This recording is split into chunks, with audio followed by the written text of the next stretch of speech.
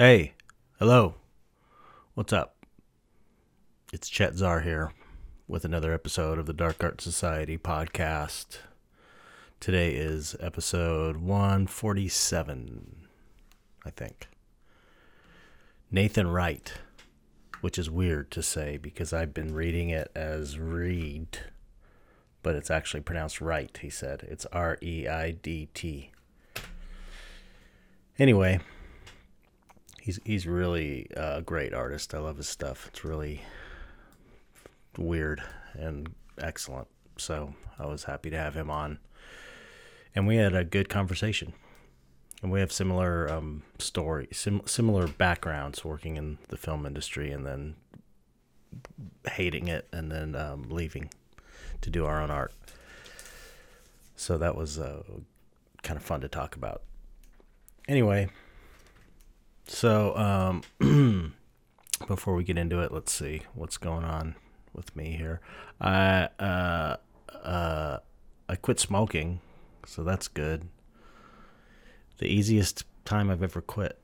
Well, I didn't quit 100%. I quit smoking cigarettes, but I am smoking this Juul a little bit, only when I get a craving for nicotine. So it's, it's hardly anything.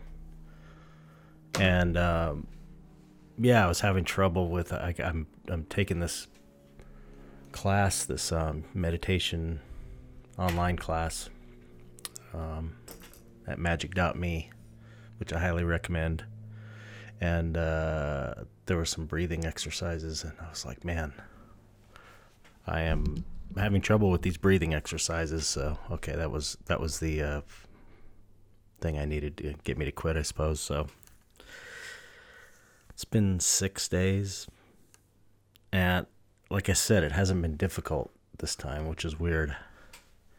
I've quit before using a vape and a Juul vape, and it's been hard before, but I think it's because I've been really, really good with my meditation and a lot more disciplined with it. So I'm seeing big positive effects in my life since I've been practicing this stuff. So that's just one of many things. So there's that, and let's see, I'm just working on commissions still the book, getting the Tool posters ready. Okay, Tool posters will be released. The LA poster and the Pittsburgh poster, I'm going to release doodled, signed by me, signed by the band, posters. I'm going to release them next week.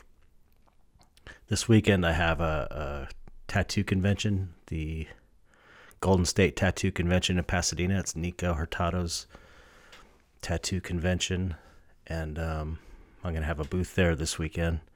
So this week I'm going to be getting ready for that. And then next week I will release the prints, and they will be released on my Patreon, which is patreon.com/ChetZar first.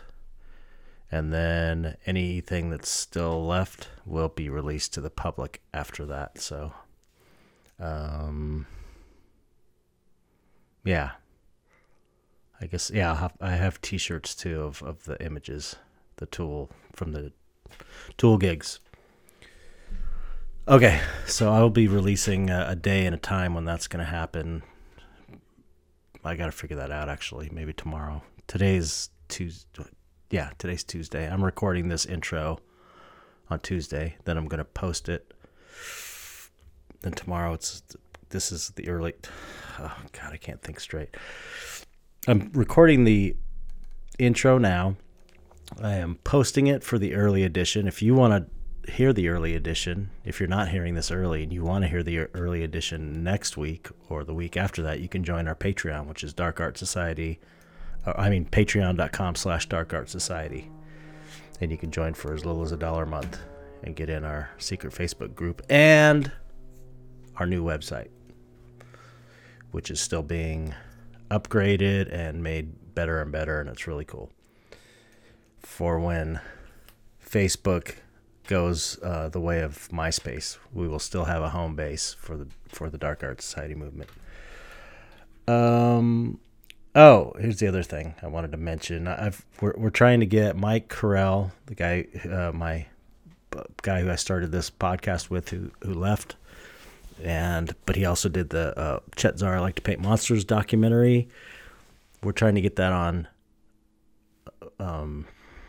Netflix through a grassroots movement. So if I'm in the description of this podcast, there is a link to suggest new titles to Netflix. So if you wouldn't mind doing that, I would appreciate it, because as much as the I Like to Paint Monsters has gotten really great reviews, I haven't heard a bad thing about it other than it's too short, which is a pretty good as far as criticisms go.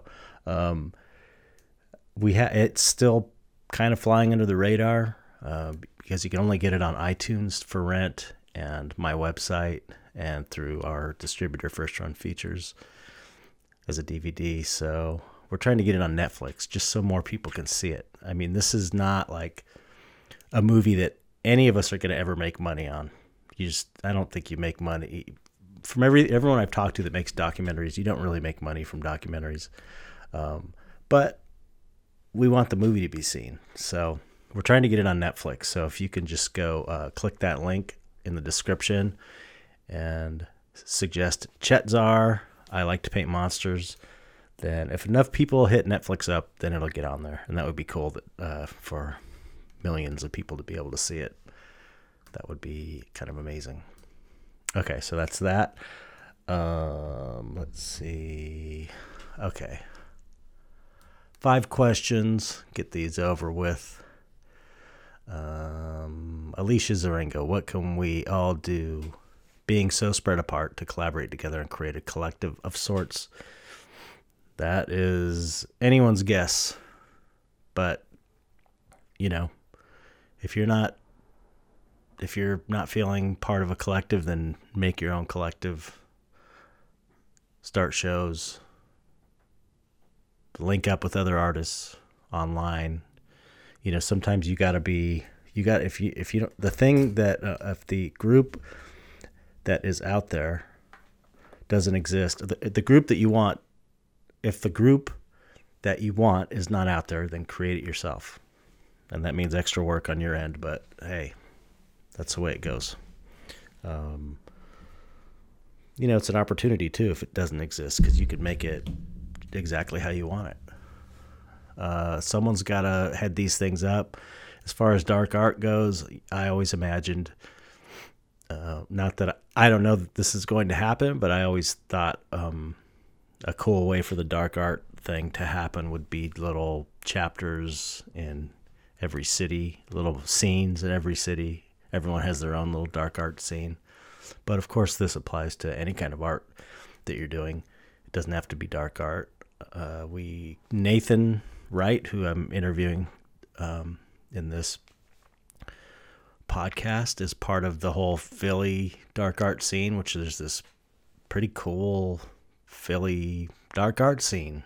Who'd have thunk? I think it's maybe a little tighter and more organized than like New York or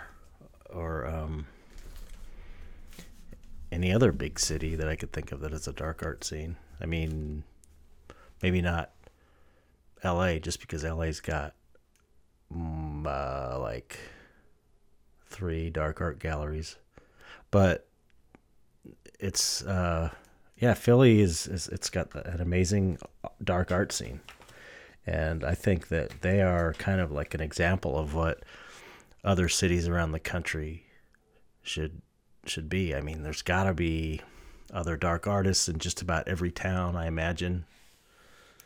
At least I hope. So if you're a dark artist or any artist and your scene doesn't exist, then create it, manifest it, make it happen. It's up to you.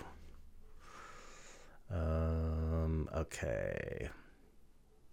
And then when you link up with other artists, then you discuss ideas of how to get out there, how to make noise, how to get attention with your work, Okay.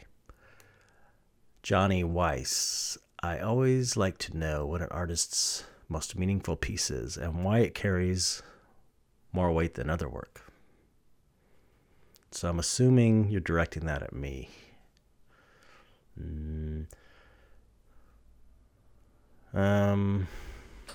I probably should have thought about this first. Yeah.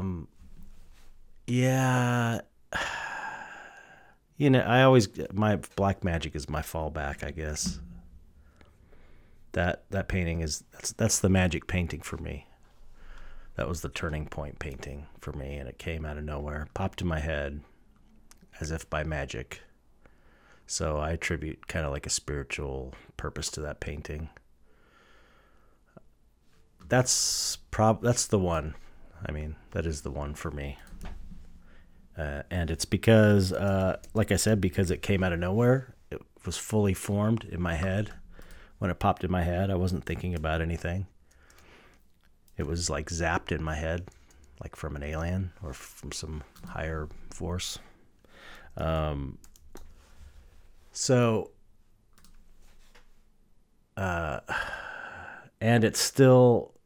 it was one of my most popular paintings, probably my most popular character I've ever painted.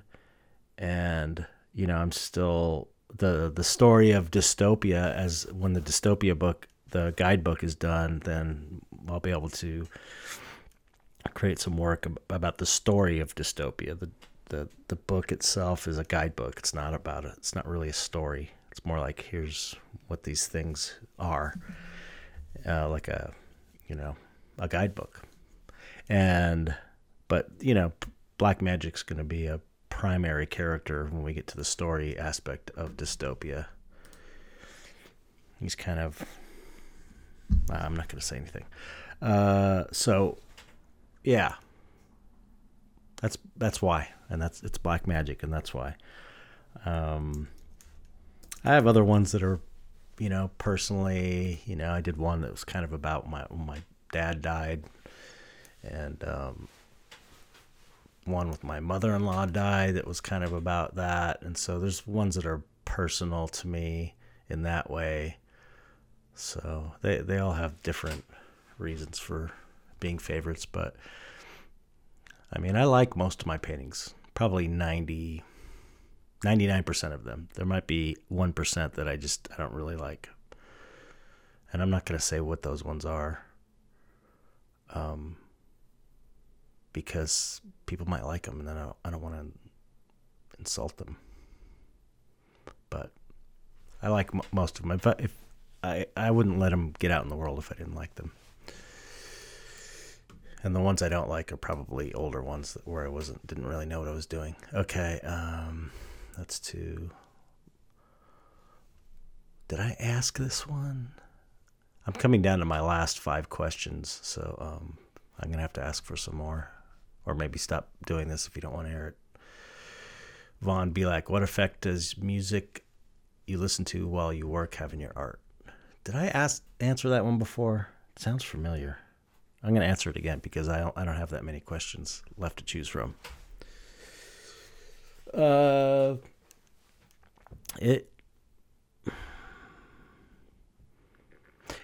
Music functions the same way that documentaries and movies do for me. When it comes to painting, like when I listen to music, I don't like putting music on. Well, sometimes I do. That's not true. So there are 2 ways I listen to music. There's the way where you kind of put it on the background, which I don't do that often. When we're working, doing shipping and all that stuff, we put music on in the background. But the way I listen to music ever since I was a kid, like I sit down and I listen to music. And I read the words. I used to read the liner notes. I mean, I come from the days of vinyl when, that's how you got a record. It was a big vinyl thing, and you could read the liner notes and know who the producer was and who wrote the songs and who wrote the lyrics, and you could read all the lyrics. And it was like, an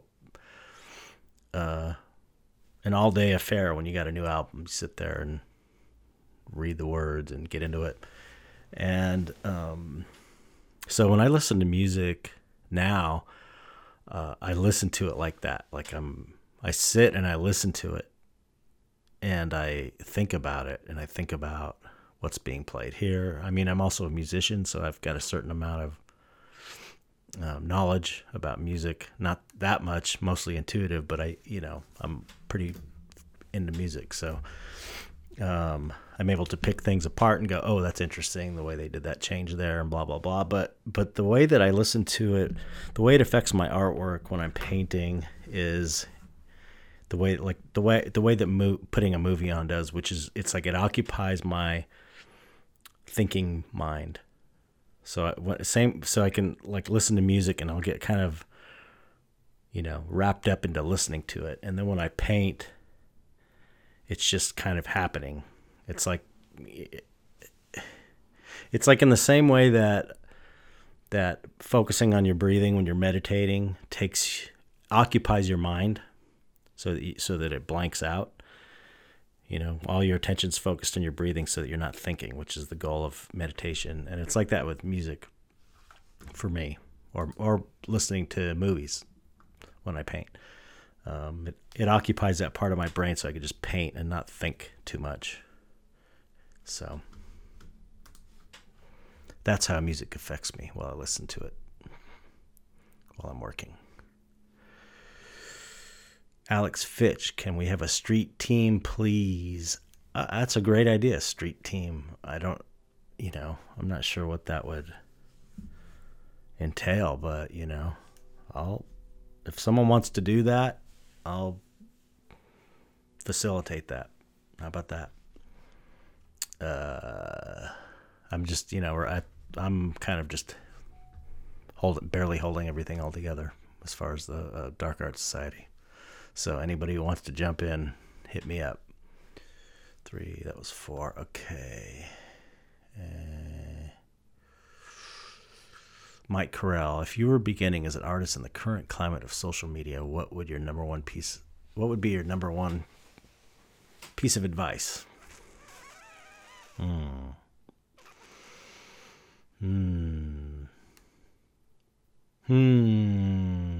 Well, I would, you know what? Okay. I would say make sure your work is good enough to be shown to hundreds of people or thousands of people. Because if you're successful, eventually you'll get hundreds or thousands of people looking at your profile. And then if you have a bunch of subpar work that's up online, and okay, so imagine you start off and you're not very good, because no one starts off very good. That's, most of us. Then you practice, you can bust your ass and become amazing. You could become the best. If you have all that work from when you weren't very good, it's not the best way to present yourself. So I think the big thing is really making sure that your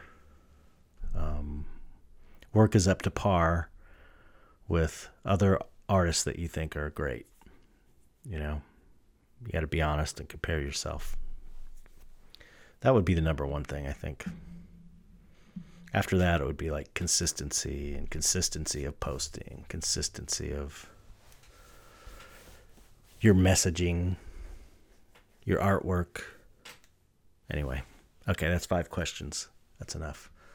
I was sick of listening to my voice before I even started this introduction, so you can imagine after 20 minutes how I feel.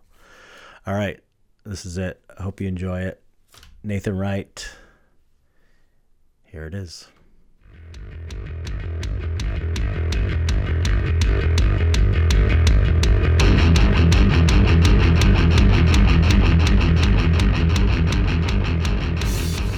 What's up, Nathan? Not much. Thanks for coming on the podcast. Yeah, thanks for having me. I appreciate it. Fucking love your work. So fucking great. I love it. I'm telling you. I love it. I think, God, I'm not sure where I saw it for the first time. But Yeah, I'm curious. Steve Clef, I know, is who suggested I have you on the podcast, and then he sent me a link, and I was like, oh my god, this stuff's amazing, and I know I've seen it before. I just wasn't maybe, I don't know, putting the name to the image or something. Yeah. Yeah, I mean, I haven't been out there for too long. Oh no, how long you been I mean, showing? I have. I've been around for a long time, but I haven't been doing this sort of stuff or, like showing my work and all of that. So it's pretty easy to skip over me. Uh, Well, like I said, we've met right. years ago when I was living in LA through Bay at like Corey Helford opening. Oh yeah, yeah. I knew you One looked of those. familiar.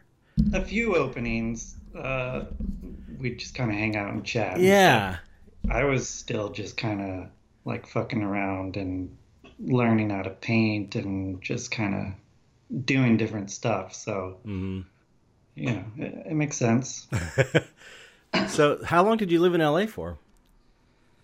Well, uh, I've lived there two different times. Oh, Uh, so I started in the film industry in 2003, 2002, oh wow.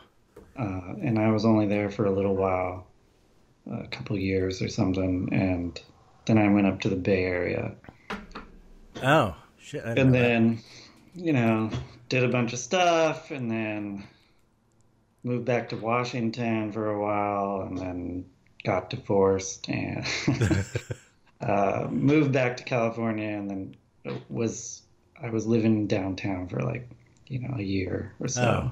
And that's when we met. So so you've just been, kind of all over the place. yeah. And Not too much time in LA. where are you at now? Now I'm in Philly. Right. Okay. So you're with that Philly contingent, sort of. Yeah, so that's how Steve Clef comes into play. Right. It's funny, he had told me that he was chatting with you and recommended you have me on the show, and I'm like, oh, that's cool. I didn't know Chat knew who I was, but it's No, exciting. your stuff's amazing, man. It's that's was kind of the weird. It's every once in a while I'll interview an artist for this show, and it's like, why isn't this person massively famous? Because your work is so original and it's just so well done. Obviously, you're not faking it. You know what I mean? It's like you know what you're doing. You can tell Yeah, from the artwork. You know what you're it's doing. definitely unique, I guess. Yeah, and it's like it fills to me. It fills all the ticks all the boxes for what really great dark art is all about. For me, I mean, that's kind of you know everyone's got kind of a different criteria maybe, but for me, it's Yeah, just like it hits all the things. It's got the it's creepy, it's weird, it's fucked up, it's really well drawn or well technically well executed. It's got a sense of mystery to it, and I just dig it, man. I really dig it. yeah. Well, thanks. I mean, I try and do a lot of that stuff. Well, it You comes can only across. you can only be so intentional with your art, though. It's like Definitely. no matter what you do, something's gonna come through that you have no control over. So Yeah.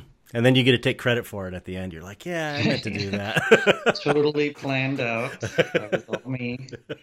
Uh, So what? yeah, and I pretty much wing everything. Mm, I just start it all from scratch, usually without much of a plan, and oh, cool. kind of do it until it's done, and then there it is. But Yeah. You just keep messing with it until it looks finished, kind of.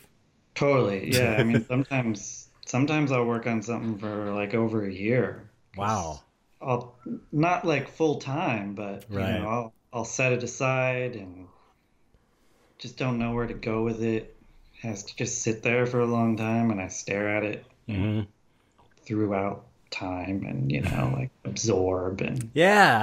really get back to it, and I just something clicks. I just posted on my Patreon like I do these little pro tips whenever I think of think of them. And I posted one the other day about giving yourself time to just sit and look at your work.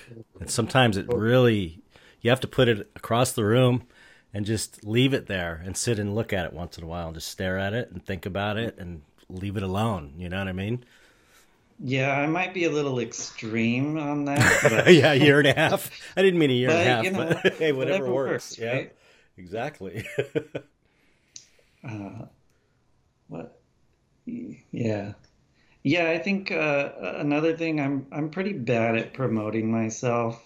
Hmm. Uh, and That's usually the case with people as talented as you that don't have as big of a name as they should. It usually comes down to marketing and yeah, promotion. marketing, even, Instagram, I post and I have decent following on Instagram. It's great Mm. and it's helped, but like I suck at promoting myself. I suck at telling people I have anything for sale and Yeah, it's a skill like uh, any I've other never that I've needs. never contacted a gallery. They've always luckily just kind of approached me. So That's cool. that's cool. It's just, it's taken a while and you know. Well, you know what I would say? I would say if you like made a concerted effort to doing that, you probably would. I imagine within 6 months you would probably double your sales. That'd be cool. I would say that would probably be the case. But anyway, one thing I wanted to ask you is what were you doing in the film industry? So I was doing CG. Uh, Okay. I started in the game industry. Okay. You ever play Myst or Riven? Yeah, those are the Yeah, those are so those are games from my era.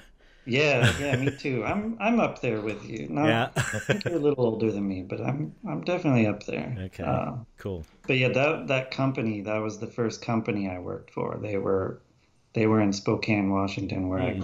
grew up, What year and so was this that you started working for them?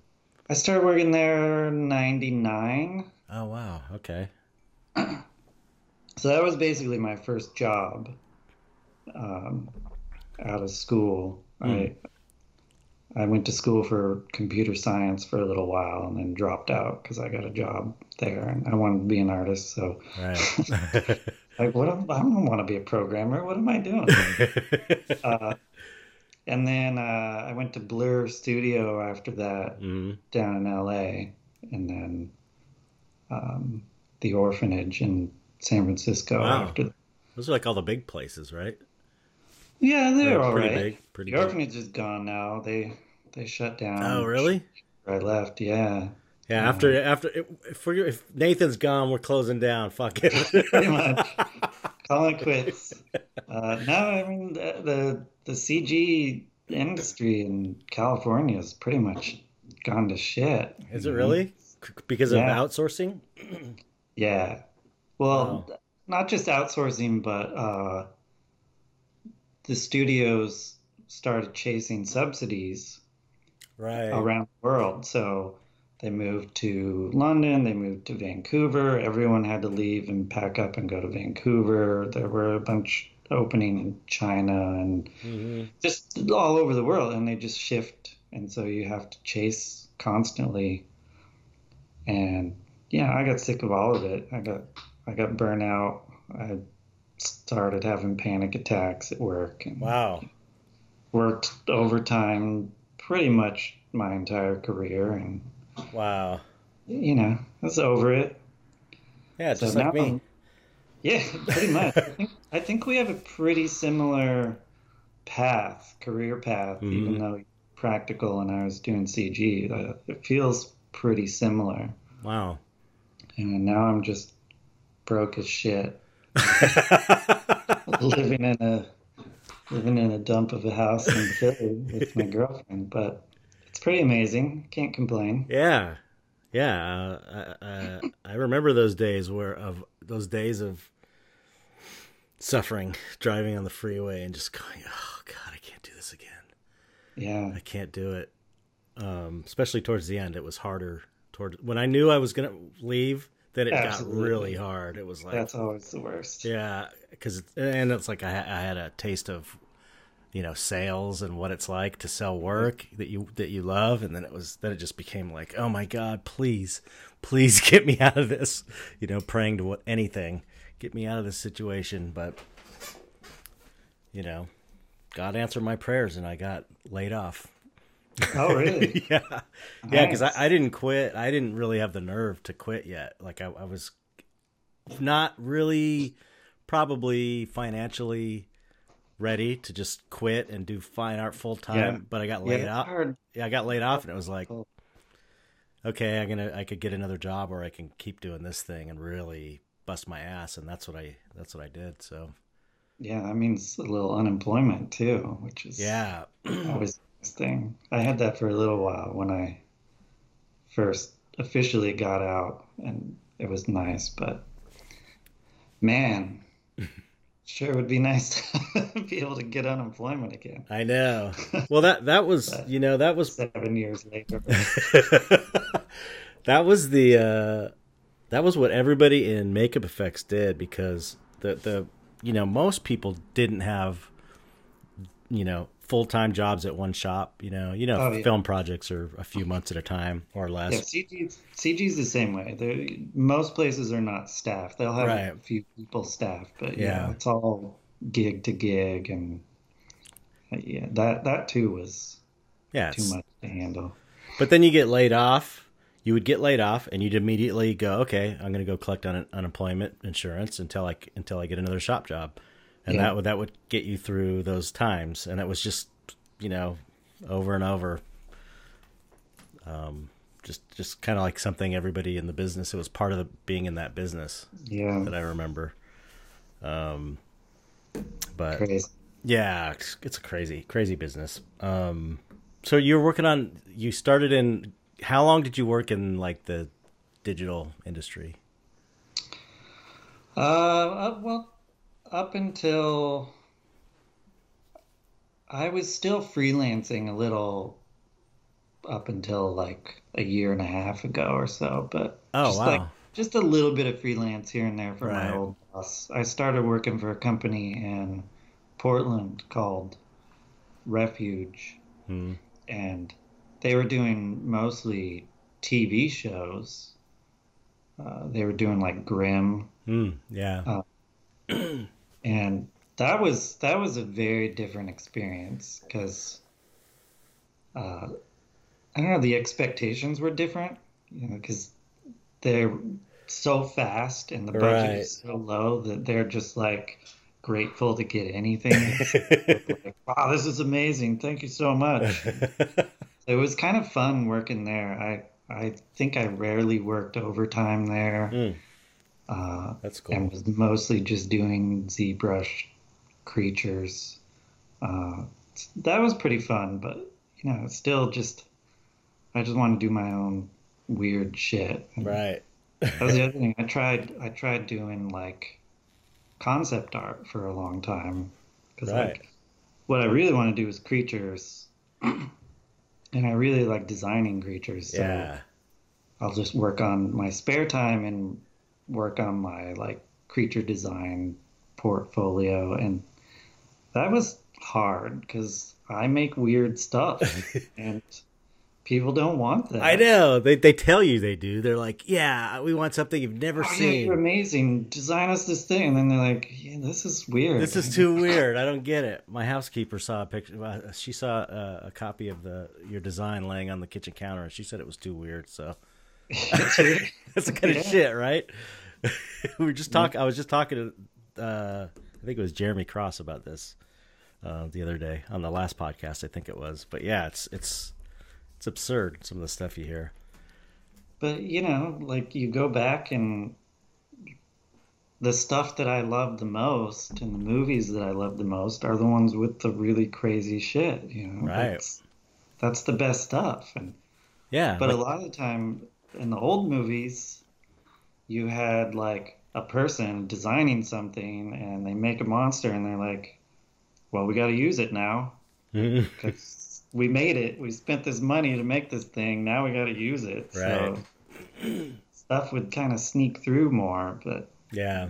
you know, nowadays it's like overly manicured to the point of uh, staleness, I guess. I don't know. Yeah. It's, anything, any kind of, the movies with the most money are the ones where they take the least amount of chances on with something like a crazy design or, you know, You gotta have someone making the decisions that right. has a vision, and regardless of what someone at the top wants, that person is making the decisions. Because they know the guy at the Yeah, top doesn't necessarily have any kind of art background, yeah, yeah. So how long was it then? So how long that what period of how many years was that around that you were in the CG doing CG stuff as a Well, day job? since '99, so So and shit. then full time I was doing it, what, 3 years ago? So like So eight, 16 years, 16 years. Okay, 17. something like Okay, that. yeah, that is similar to me as well. I tried getting out a couple times. They pull you back Iron in. Iron Man was the first Iron Man film almost like killed me. That was pretty rough. Oh, Uh, really? yeah. Why? So Why? just too much, just too many responsibilities. It was really stressful. Yeah, it was a nightmare. What? Uh, what specifically? What was your job title? Like, what were you responsible for in that? well, if you watch the credits, I actually have like two titles because Hmm. I was supervising like two different departments Oh and my then god, basically supervising a third department, but that like sounds like a unofficial, nightmare already. and like helping design a new pipeline and shit. Oh god, that's not And artist work. no, it was terrible. Uh, it was exciting, but it was also the first Marvel movie. It Hmm. was the first official Marvel movie, Mm-hmm. so everyone was under pressure, and our studio was under pressure because ILM gets most of the work, and we had gotten a big chunk, and it's like, oh, we gotta prove ourselves to Marvel so that we get future Marvel movies. Oh. Just that's what they do every movie to every studio. You pit the studios against each other, Yep. so they're trying to like get in with them so that they get future work, but they don't care. They don't give a fuck. Yeah, they end up going with who's cheaper usually, Yeah, and then everyone undercuts each other's prices, and then totally. suddenly the whole industry is doing everything in less time and with less money because all the Totally. shops were cutting. That's what happened in effects too. Yeah, yeah. So, uh, yeah, just the stress by the end of it, I had a panic attack. I thought I was having a heart attack. I'm like, fuck, this is it. I'm gonna die. Yeah, they feel This like is how that. I die. Stressed out on Iron Man. Working on the stupid fucking movie. And luckily I didn't die.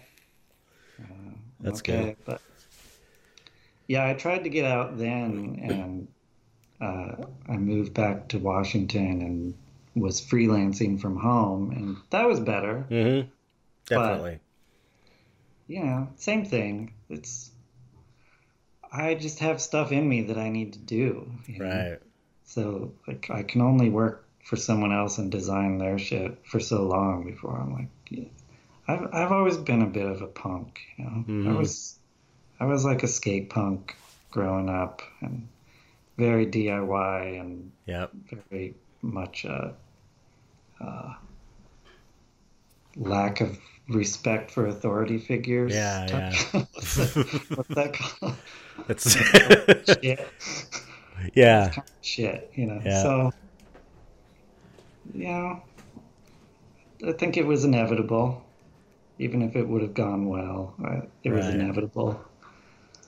I was gonna. Oh, that reminded me of There was a period where I started a digital effects department at a shop I was working at. Really? Yeah, right towards the end when I was leaving, I did that for a while, like in the late '90s. I started learning digital stuff and ended up doing some. I did digital for a while. Like 3D animations and stuff. Oh shit. I didn't Yeah, know. yeah. I started. I did a bunch of animations for Tool for the live show projections, Oh, that's cool. and tried to start a digital company on my own, and that didn't quite work out. But I tried to set up, or I did set up this small CG department at this shop I worked at, and we got a digital job. We got doing digital effects, and I was the only one who really knew digital in the shop. I had a good knowledge of After Effects and Lightwave Modeler, and I was all like I was a Lightwave guy. That's what I was taught with. So I knew Cool. Lightwave, I knew After Effects, and I didn't know anything about pipelines or anything. So Yeah. we get this job in, and it was so stressful because I was basically doing everything Oh shit. that my hair started falling out. It was like Oh, my hair started falling out. I was so stressed out, and I couldn't get any. I mean, I eventually got a friend of mine knew some After Effects, so he was able to come in and help a little bit. Had a couple people helping, but it was a nightmare. There's so many, all the little assets you make. Ugh, totally. Yeah, I hell. mean, So I feel your pain there. I'm sure that's the for benefit of having a larger studio is you just have departments, you know. You have right, the ingestion department that just sucks in all the film and processes it, and like no one else has to think about that right, stuff. Just it's on the server and it's all alphabetized, you yeah, know. So I don't know if I could even do it on my own now, just having worked in the studio pipeline for so long. right. But I do. I'm finally getting to the point where I kind of want to get back into it and poke around with it just for fun, you know. But Right, just really stupid stuff. Not like I don't actually want to do effects for anybody, right. but I don't know, making some weird, just fucked up CG for Yeah, myself. You know, I also want to do hand drawn animation. I've been really wanting to start doing more hand drawn animation and just yeah. Well, your stuff would be amazing. Your characters as like CG characters would be really cool. And yeah, I want to try 3D printing too, because right. my buddy, you know, Bay, he's got a 3D printer. He keeps telling Oh me like, wow. dude, send me some shit and I'll print it out for you and send it to you. Like, I don't know, that sounds. I'm a sculptor too, so Oh but really? it's like, yeah, but you know, sculpting, I like clay. I Yeah. like as clay, so it's like you got to make a mold afterwards. Yeah. And Yeah. like I've never actually done that. I just like sculpting. So Right. one of these days I want to try it. But you know, I know there's only so much you can do. yeah, there's deadlines all the time, so Yeah. Yeah, I know. keep paying. So, uh okay, so I'm trying to get a where did you grow up? I'm trying to get a timeline of your life in my mind here. Where did you start out? All right, so I started in the Bay Area Oh, in okay. Antioch. Hmm. Didn't used to be considered part of the Bay Area, but Right. apparently now it is East Bay. Oh, Uh, okay. so yeah, I grew up in Antioch till I was 10, and then moved to Spokane, Washington, and then just hung out there, like I said, until I moved down to LA for Blur Studios. Hmm. So, and then San Francisco, back to Spokane, back to San Francisco, back to LA, moved to Portland, lived there for like 5 or 6 years. Me and Bay, we met Bayard Baudouin, just so everyone knows. Yes, he's amazing. Amazing Uh, artist. I gotta have He him met on. after I went back to the Bay Area the second time. We were both working at Digital Domain, Oh wow. and that's a whole nother story. That's Holy shit! that was when I was into CG. That was the dream for me. I was like, oh, maybe I can work at Digital Domain someday. Yeah, totally. And so they opened up this studio in San Francisco, Mm. and it was gonna be their creature only department. So Oh like wow. they had all these fucking badasses just to do creature work. So like pretty much any creature work was gonna get filtered through there. And Carlos Yeah, Carlos Huante. Ponte, Hmm. he was there. So Oh wow. he was the art director, and like he was my fucking hero. Yeah, he's So I'm like, amazing. holy shit, Carlos is there. This would be amazing. So, and this was right after I got divorced, so I moved down there, and that job was simultaneously like the best job ever and the worst job ever because the people there were so amazing, and I met so many amazing people. It was so inspiring, Mhm. and our hands were just tied. It was like the most horrible politics of any company I've ever worked for. Oh no, really? And it just dissolved into a nightmare. Me and Babe both decided then and there that we were going to get out of the CG industry altogether. And we Wow. both did, like, pretty much the same time, like a month apart or so. Wow. Can you give And me? Can you give an example, like an example of the horrible politics? well, basically, because they were started as the Creature Shop, they had a studio in Vancouver and they had the main studio in LA, people who'd been there for decades. Hmm. Uh, and everyone was pissed. Oh. Literally, everyone else was pissed because all they wanted to do was the creatures. So it was just like a lot of secret, backhanded, undermining each other. Oh And no, really? it was just horrible. And like, I That don't know, sounds I just felt terrible. like no one was allowed to actually make any progress. It was over scrutinized. And like Carlos, they had literally one of the best creature designers in the entire industry working for them. And story of his life, they wouldn't use any of his stuff. Right. Other people would jump in and redesign things, Ah. or like it was a nightmare. Yeah. Uh, It sounds terrible. yeah, I think everyone involved was affected by that pretty bad. Yeah. I don't It know. was It sounds like it just sounds like typical movie stuff to me. also one of the worst parts is the reason they formed it was for Mountains of Madness. Oh no way. So Del Toro was officially doing Mountains of Madness and had like picked them as the studio. So they were building this whole thing around this pipeline Oh my for god. doing these crazy creatures for the Mountains of Madness. I worked And on the Spectral Motion was doing maquettes and stuff for him oh to pitch shit, it. So we worked on a bunch of cool stuff, bunch of man. designs and stuff. Yeah. Anyway, sorry. Yeah, so that like fell through, and that was kind of the first nail in the coffin.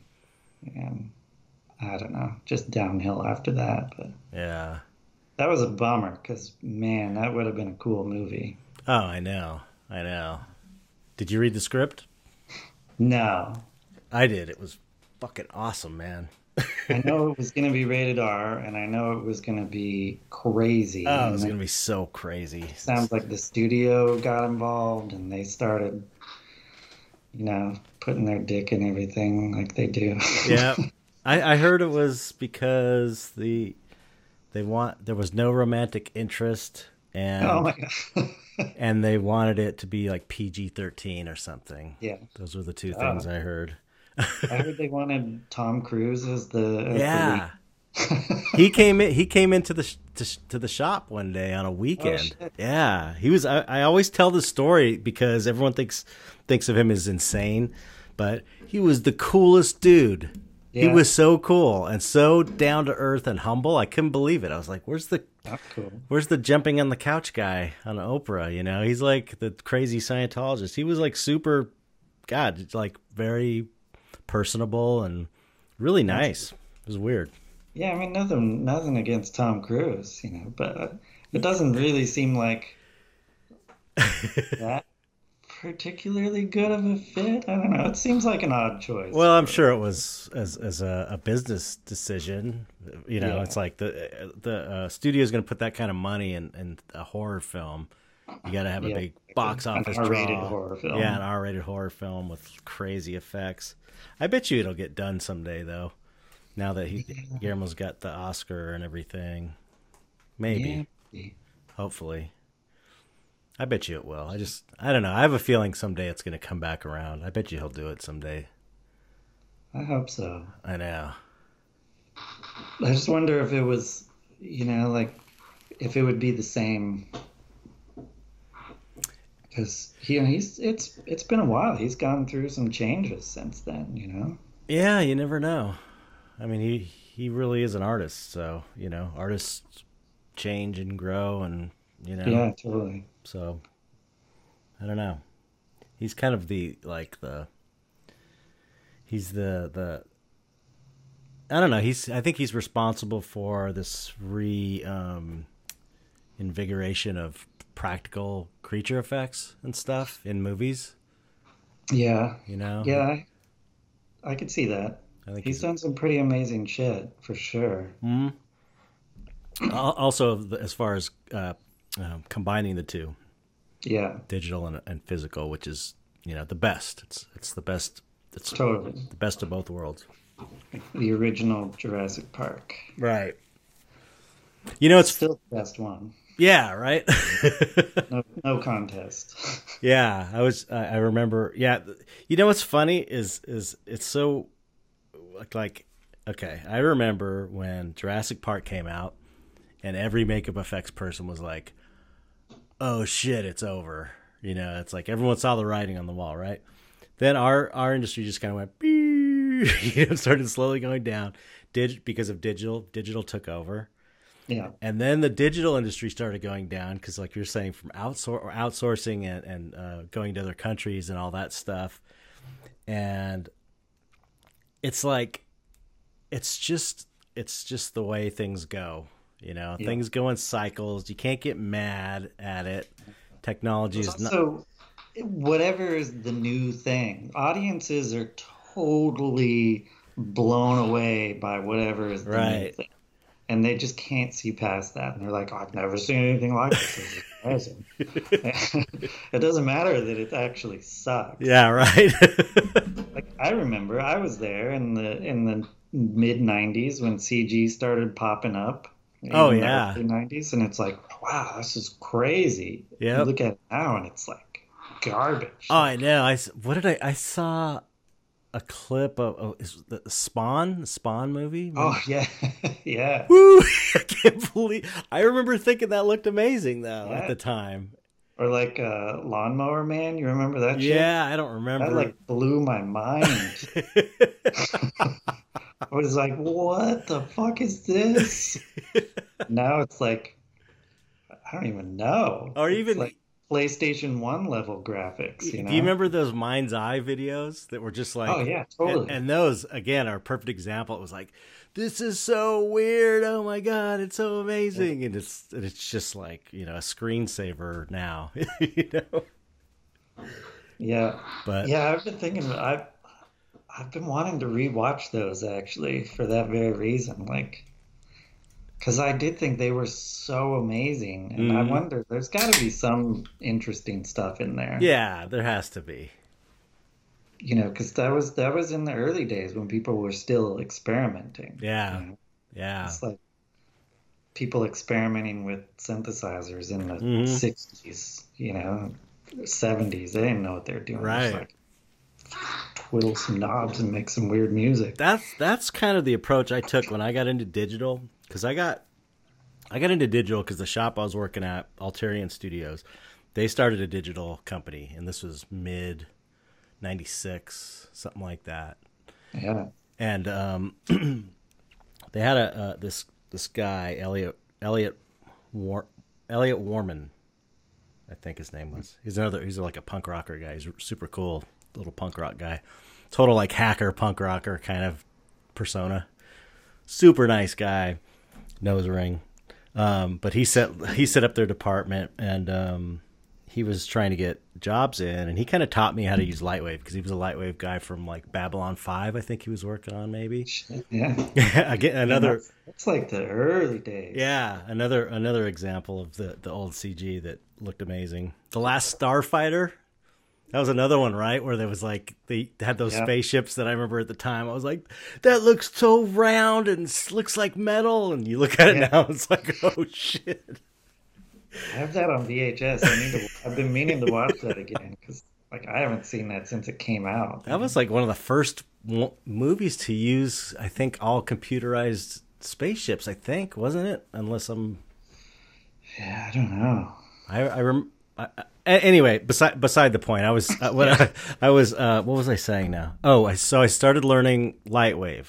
Yeah. And I was so I kind of it all kind of clicked, like, oh, I could make my own movies and not have to have a bunch of people to help me. That's what was like got me really excited about CG. So then I started doing kind of these just experimental looping animations. And my friend Adam from Tool, saw one, and he's like, oh, can we use that for the Tool show? And then I ended up doing some for them. But what was so cool, that the approach I took was, I'm bringing this up because you're talking about people, synthesizers in the 70s just turning knobs. That's kind of what I was doing. Like, I had a basic knowledge of animation and using the modeler and texturing and stuff like that. And then I started like doing things you weren't supposed to do, like running a huge displacement map, like a fractal displacement map through a body, like a body that's kind of moving, and it just kind of goes and blows up and gets all distorted. And nobody was really doing that stuff back then. It was like you put like a fractal wave pattern through a figure. Procedural textures, but as displacement maps, and use it just layering procedural textures. And I mean, it was kind of amazing what you could do with that by messing with things. Yeah. And so what I would do is I would, do a simple animation of some guy floating in space, and then kind of he'd blow up, or his eyes would be glowing or whatever. And then I would I kind of like compile it in After Effects, and then put like atmosphere and make it kind of fuzzy a little bit, like put a transparent version, layer on top and fuzz it out, so it looked like it wasn't just CG and hard lined. And I mean, they're pretty cool still. Some of those animations they're kind of cool just because it was all fucked up stuff like that. It's funny. Have you noticed the trend now on like Instagram of people doing this sort of stuff? Yeah, I know. It's kind of like bad CG. It's like making this comeback. Like people are amping up the errors, and they'll like take mocap and put it on a character. I know, and it's all flopping over and turned inside out. I know. It's like I see those now, and I'm like, I was doing that in the fucking 90s. Damn it, nobody knows. People are fucking eating it up too. I know. It's kind of hilarious, but it's cool. I mean, but it does look cool. I mean, it's kind of cool because now they can render things with subsurface scattering and translucency. Yeah, you can make it look realistic really easily now. So it's like you just kind of throw some shaders on there, throw a light in there, and it's like it's pretty easy to do that. But also CG's gotten so polished, so I think it's like it's new to younger people. They're like, whoa, I've never seen anything like this. Right, that's true. Yeah.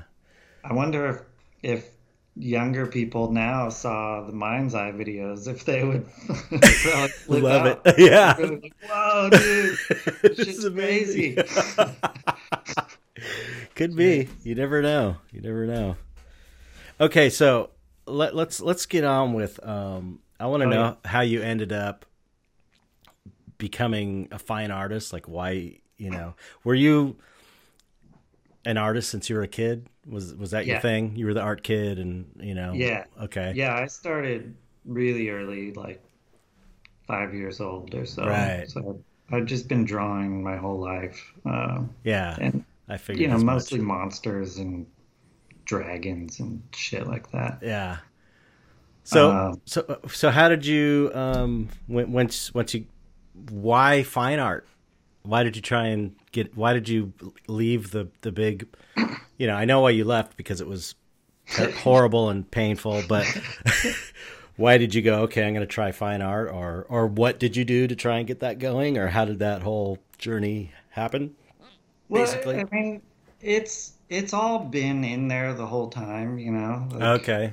I've just I've just always liked making art, and it was always a matter of trying to figure out, okay, but what am I going to do for a job? Right. So, like in the 90s in high school, I thought I wanted to do comics, so I learned anatomy, really just studied the shit out of anatomy and tried drawing from imagination and working out how to do comics. And then of course comics died a miserable death right about that exact time. uh, and then CG came along. Video games were getting bigger and ever, and I was like, this is exciting. I like all this stuff too. Right. So I'm totally self-taught too. Hmm. So Cool. uh, I learned all the CG I learned on my own, just taught myself. Yep. And yeah, just got excited, started doing that. But in the meantime, I was still always drawing. I was still always just doing my own stuff on the side. And I was still going to like figure drawing and Oh, stuff. okay.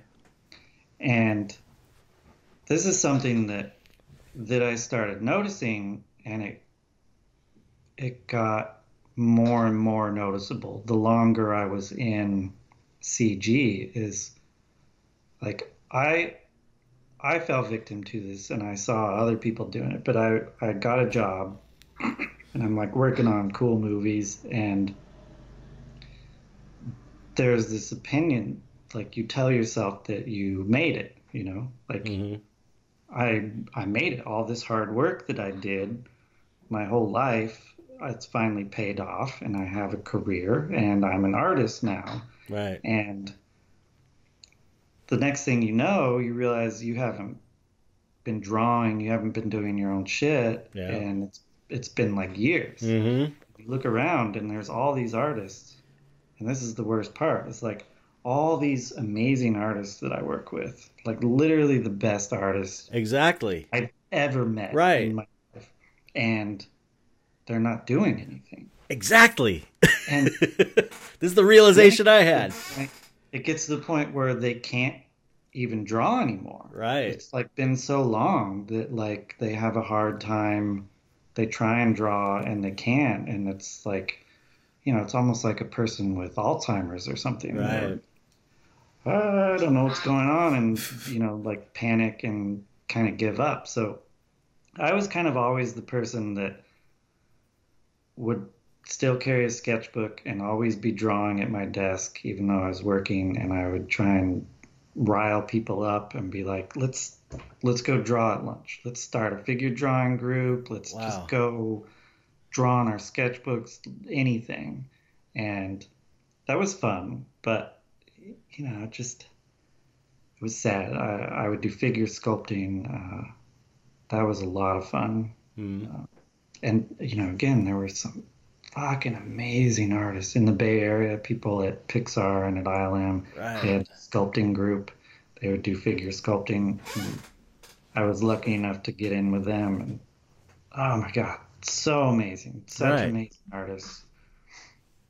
Uh, but yeah, it was always there. I just needed to do this stuff. And then when I finally stopped, when I quit, I was in a weird position where I didn't know what to do with myself because I've been working for other people for so long and doing what they wanted and Yep. doing what the industry wanted and what movies wanted, the trends, like Yep. even trying to become a creature designer, it's like you you have to become a creature designer that the industry is going to want to employ, Yes. Right. not like what kind of monsters do I want to Right. design. Yeah. Always, you always have to make the brows angry. Exactly. They're always angry. They're always pissed and Yeah, they're always pissed and angry. It's like, they're always fucking ripped. and they move Like, like this. yeah, how come every monster is ripped? Yeah. And angry. It's like, that's Yeah. not scary. Angry monsters aren't scary. That's not creepy. It's not scary. It's like anger. I never understood that. It always kind of bothered me. They're always just chasing you and Ah, trying to eat you, the but they don't scary. even eat you. Yeah. They just like bite your head off and throw you away and then run and kill the next thing. It's I like always that's thought like realistic. I always There's thought literally not a single creature on this right. planet that just kills things for the hell of it and Right. then moves on to the next thing to kill. Doesn't exist. I always thought like blank face is like a blank face is so much scarier than like an angry face. Like a blank Yeah, face in a situation where it should be just something that's not right is what makes things look creepy yeah, and weird. And exactly. it's but anyway, we digress. Yeah. Really, to me, like those subtle differences, Hmm. like if you have a human, totally realistic, but what if like just one arm is so big that it's dragging on the Right, floor? exactly. Yeah. That's disturbing. Right. You're gonna look at that and be like, oh God, if you saw that in real life, you would be repulsed. Right, You right. wouldn't know what to think. Yep. Um, I don't know. That Absolutely. was always my philosophy. But so yeah, so when I quit for reals and decided I was gonna just do my own stuff, uh, and I was so sick of computers, I was like, okay, I'm not gonna do any digital. I'm gonna only draw and paint and teach myself oil painting. Mm. And so to take the guesswork out of it and I guess kind of like let my brain go on vacation and just heal after that Right. much. I only worked from life, so I was Mm. like, I'm just gonna carry my sketchbook everywhere I go and draw everything around me, That's the way to and do it, man. just paint still lifes and paint portraits. That's the way to And go. I didn't work from photos; it was just like purely from life. Hmm. And I did that for a few years at least, Wow. probably like 4 years. Um, I'm assuming you were freelancing to make money during that time, or Yeah, I was starting freelancing, and then like I said, I got that job at Refuge, mm. which was pretty chill, and Right. the hours were normal, so I was still able to keep going. But I took like 2 years off. Hmm. I had some unemployment for a while, and I had savings as well, Oh, so okay. I pretty much burned through all my savings. Yep. So it's kind of like going to school and funding going to school, except I was just kind of being a slacker and painting and you know. You were teaching So, yourself though. yeah, so I didn't really know what I was gonna do. I just knew that I wanted to do art. Hmm. And then slowly my weird stuff just started kind of seeping in a little bit and more and then I got to the point where I was ready for it and I'm like, all right, I want to make weird shit. I want to make monsters and Yeah. lumpy stuff now. Bring on the So that's lumps. kind of where I am now. Right. But kind of it all shifts. I'm painting again, so I went to graphite only for a little while Yeah. there, and then now I'm trying to get back to oil painting. But now I'm working almost exclusively like from my imagination. So that's completely different. Yeah, So right. No reference. yeah, painting from life is completely different because it's all wet on wet. It's all like right there in front of you. I just mix up color and put the color where it needs to go, you know. Hmm. So now I'm like basically relearning how to paint, Hmm. and subject matter is evolving, and I'm kind of getting to the point now where the reverse. I want to start working realism back into it and start working from reference and Hmm. adding people back into it and stuff. So I don't really know what's going to happen. It's just always going to keep evolving. Yeah, exactly. You just got to follow the impulse and just keep Yeah. seeing where it leads. You know, that's the fun. That's the cool thing about dedicating yourself to your own personal artistic vision is that you're following this thing. You don't know where it's going to end up. That's the coolest thing. It's so Yeah. exciting. You know, it's like who knows where I'm going to be in 10 years. The kind of shit I'm going to be It painting. can be stressful, but Yeah. it's also exciting. Yeah, and like I'm definitely one to not what am I trying to say? I don't know. You're one to I have to not. keep exploring, you know. Right. It Yeah. has to just do what it has to do. I I can't just kind of pick something and stick with it Hmm. because I've decided on it, you know. It's I don't know what's gonna happen. I'm like pretty much not in control at all. So Wow. I can kind of guide a little bit. I can steer it vaguely and see what happens, but Right. That that's in a way. You're talking about how you're not great at marketing and getting your name out there, and in a way that allows you more of that freedom because you don't have if you because I've got like I'm established with what I do, yeah. and I'm just thankful that I love what I'm doing. Like this is to me, it's like I feel like I could at this point I feel like I could be totally happy painting basically the kind of stuff I'm doing now. Like Yeah. I love it. I never can get bored of it. But at the same time, it's like people expect that of me, and that's what they're Yeah. buying, and it's like so if you get locked into something that's where you're able to make money at it, you better like where you're locked in at because It's true. when you start changing things up, those people might not dig it, but so in a sense that serves you creatively to not be locked in that way, maybe. Yeah. I Maybe. mean it's all a big confusing mess, you know. That's probably the Like best way to describe it. it's like if I was doing something that I was really enjoying, then maybe I would chill out, and I probably will at some point. You Yeah, know, yeah, I can kind of see something like that coming, right, but I feel like maybe because I'm still pretty early on that I'm excited and right, I want it to do its own thing, so I'm right. kind of taking a hands-off approach to it. Mm-hmm. But yeah, that's also exhausting at times. Right, Yeah. yeah, yeah. That So restlessness.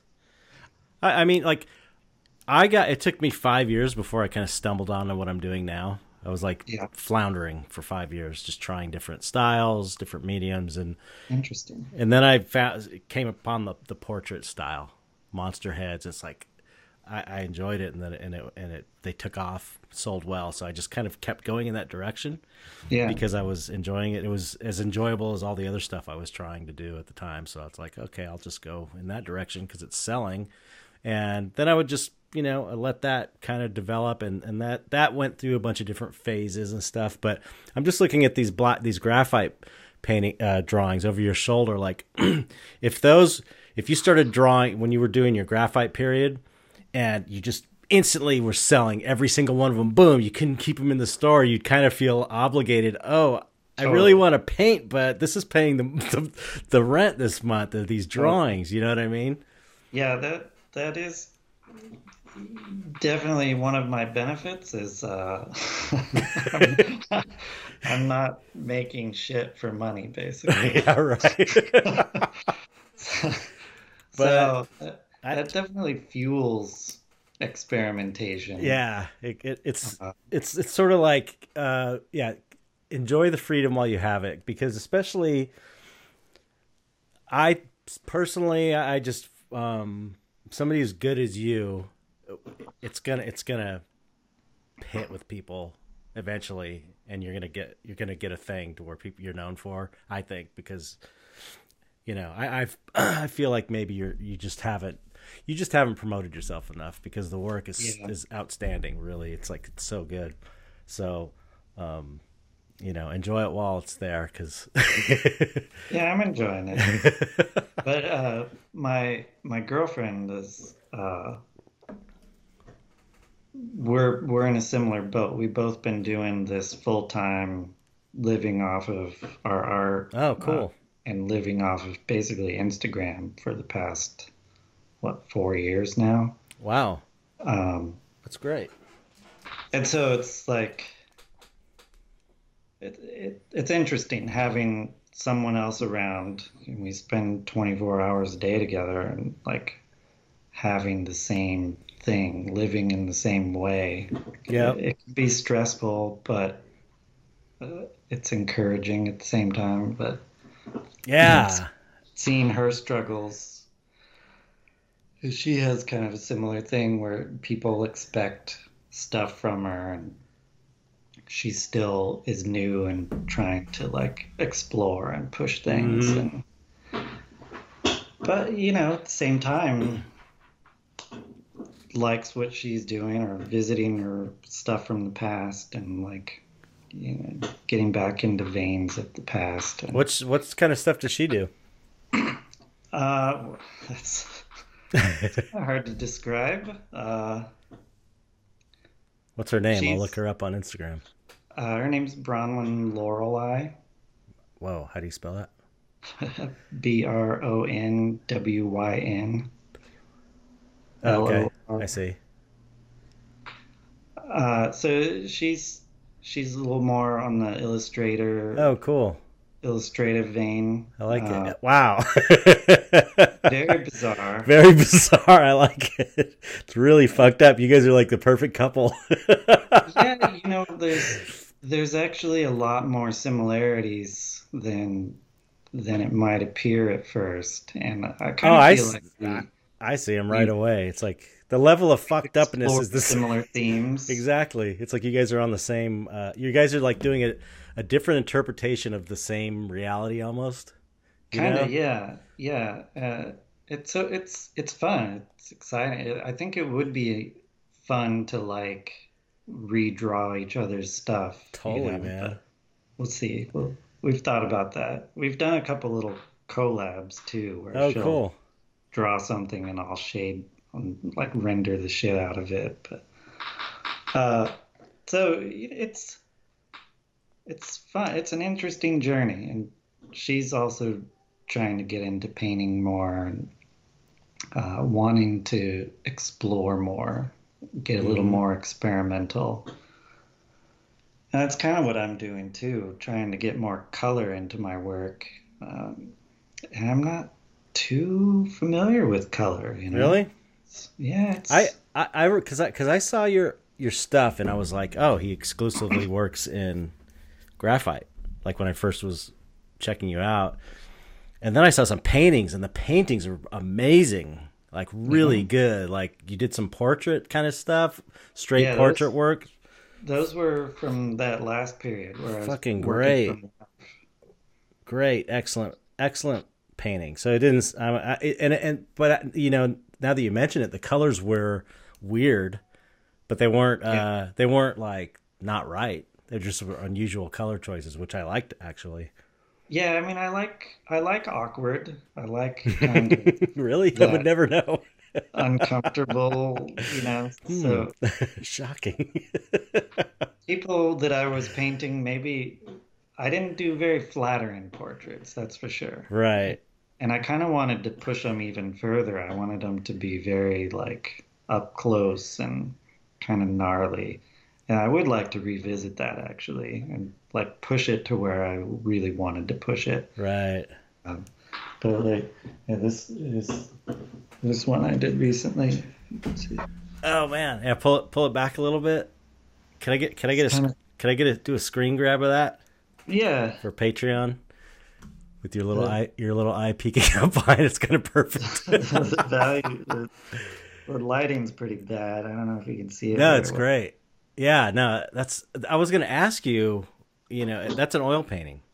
Yeah, It's amazing. I it's love it. it's a little guy.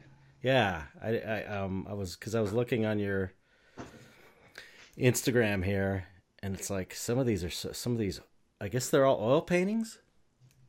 Like this dude, Yeah, yeah. So that's an oil painting. crazy. That was for Cadabra. That's 11 by 14. So Uh, I'm love trying to it. go bigger, and I'm working on one for conjoined, Mm-hmm. uh, Excellent. a bigger one. Oh, So cool, trying something a little out of my comfort range, cool. and Yeah, these are we'll see great. how it turns out. It's gonna be nice and gooey and Excellent. Yeah, gutsy.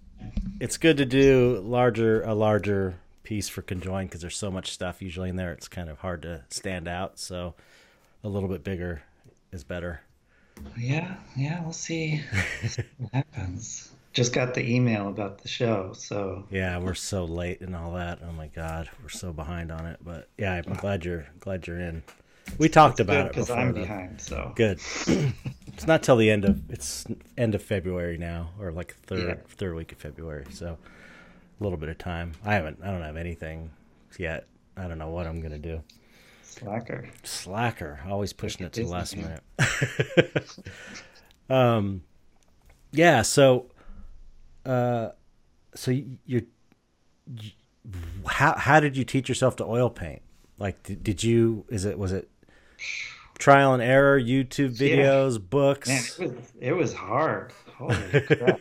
Oil painting is hard. It is. It's hard as it's really hard. Uh, like I said, I was just doing like still lifes at first.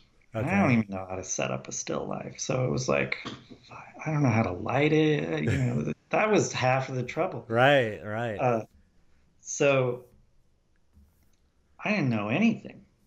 And it was like the stupidest stuff was really what was stumbling me. Mm-hmm.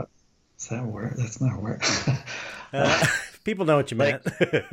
like I didn't know how to mix colors. You know, I didn't Right. know how to like how much paint should I put on the palette? You know, how do I Yeah. use a palette knife? I don't know how to use a palette knife. Yep. So I just it was totally trial and error.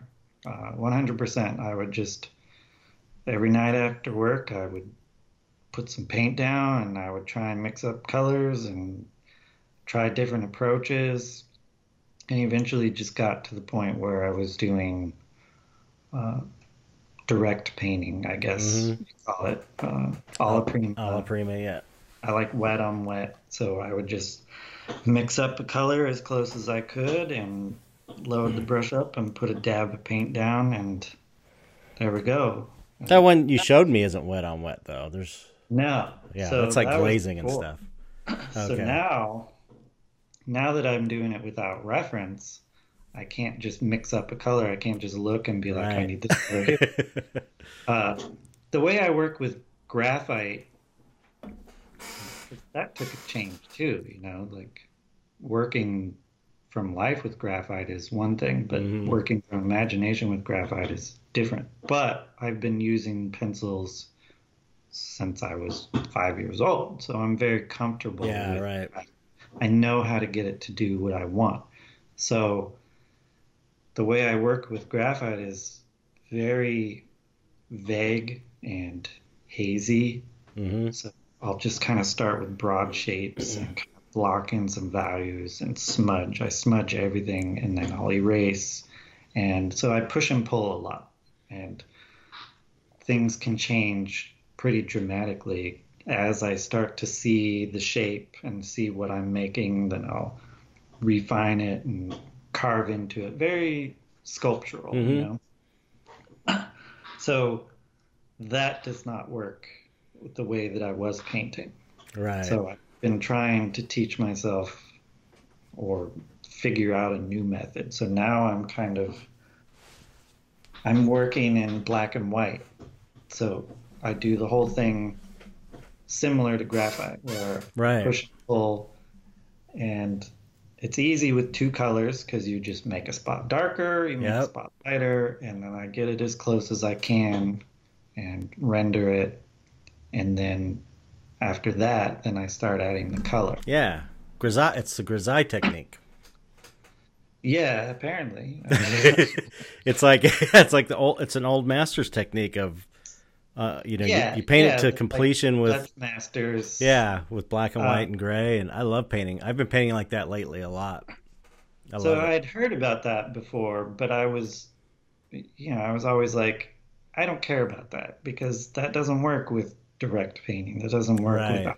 Alabama. So who cares? Yeah. Right. So I had my colors picked out, and now that I'm doing this, now I'm like, I'm looking at colors, and I'm like, okay, this one's transparent.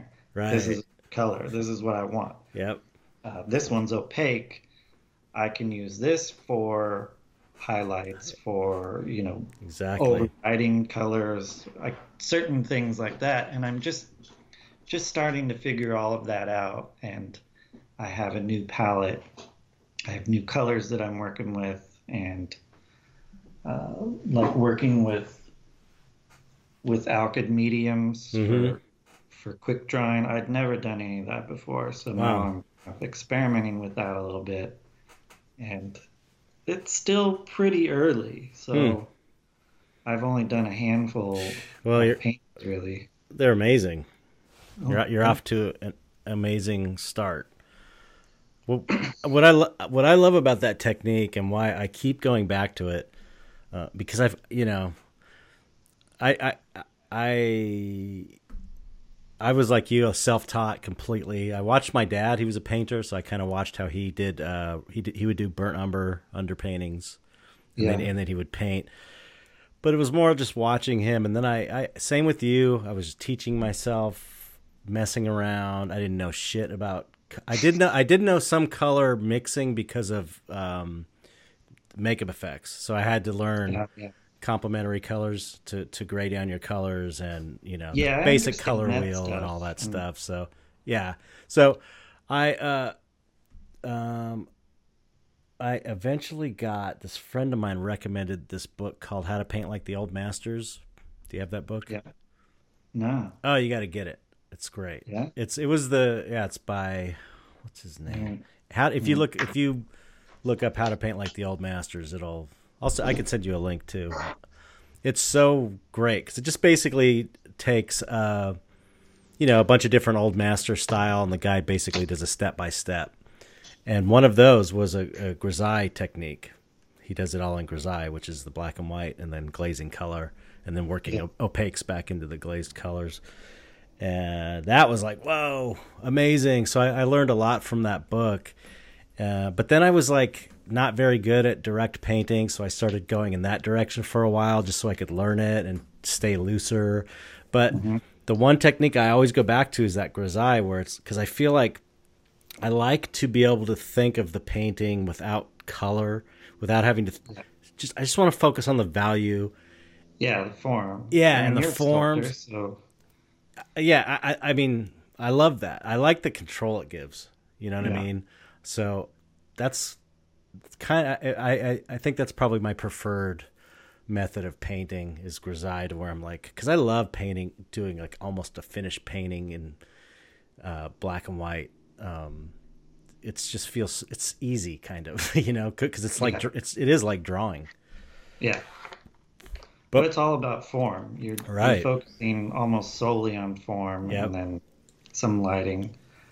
It's another thing that's really it's been hitting me lately. Is I kind of feel like all of my experience with CG is kind of coming out in this now. right.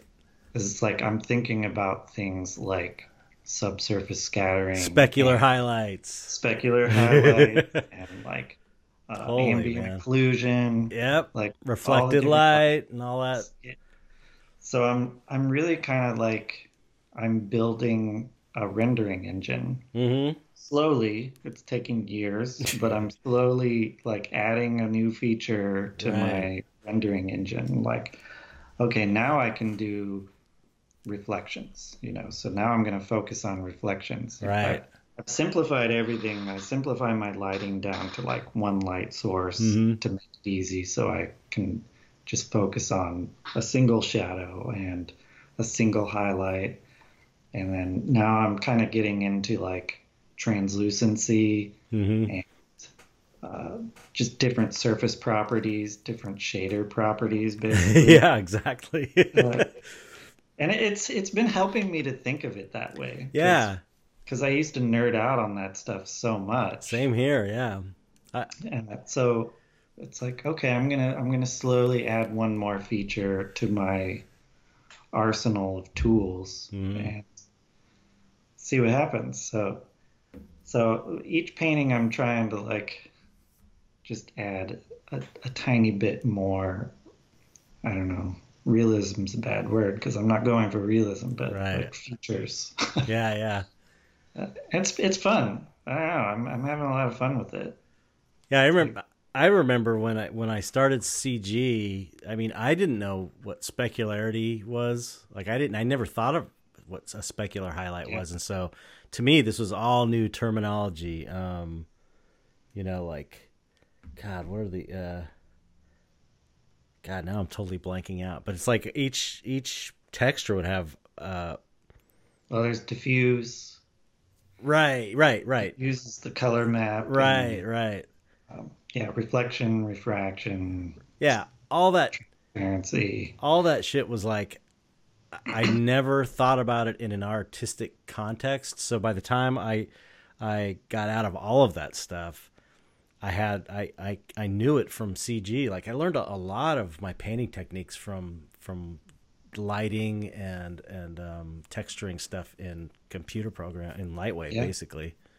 You know, it was yeah. And huge help. things like bounce lighting. Yeah, If I think of it as doing CG, it's easier to light stuff. right. I Yeah. think about actually putting the light here and shining it. Mm-hmm. Like, know what it's going to do in the computer. Yep. So if I think of it that way, it actually helps me. So ultimately, my goal is to continue developing this like platform for myself to the point where I can make whatever I want. mm-hmm.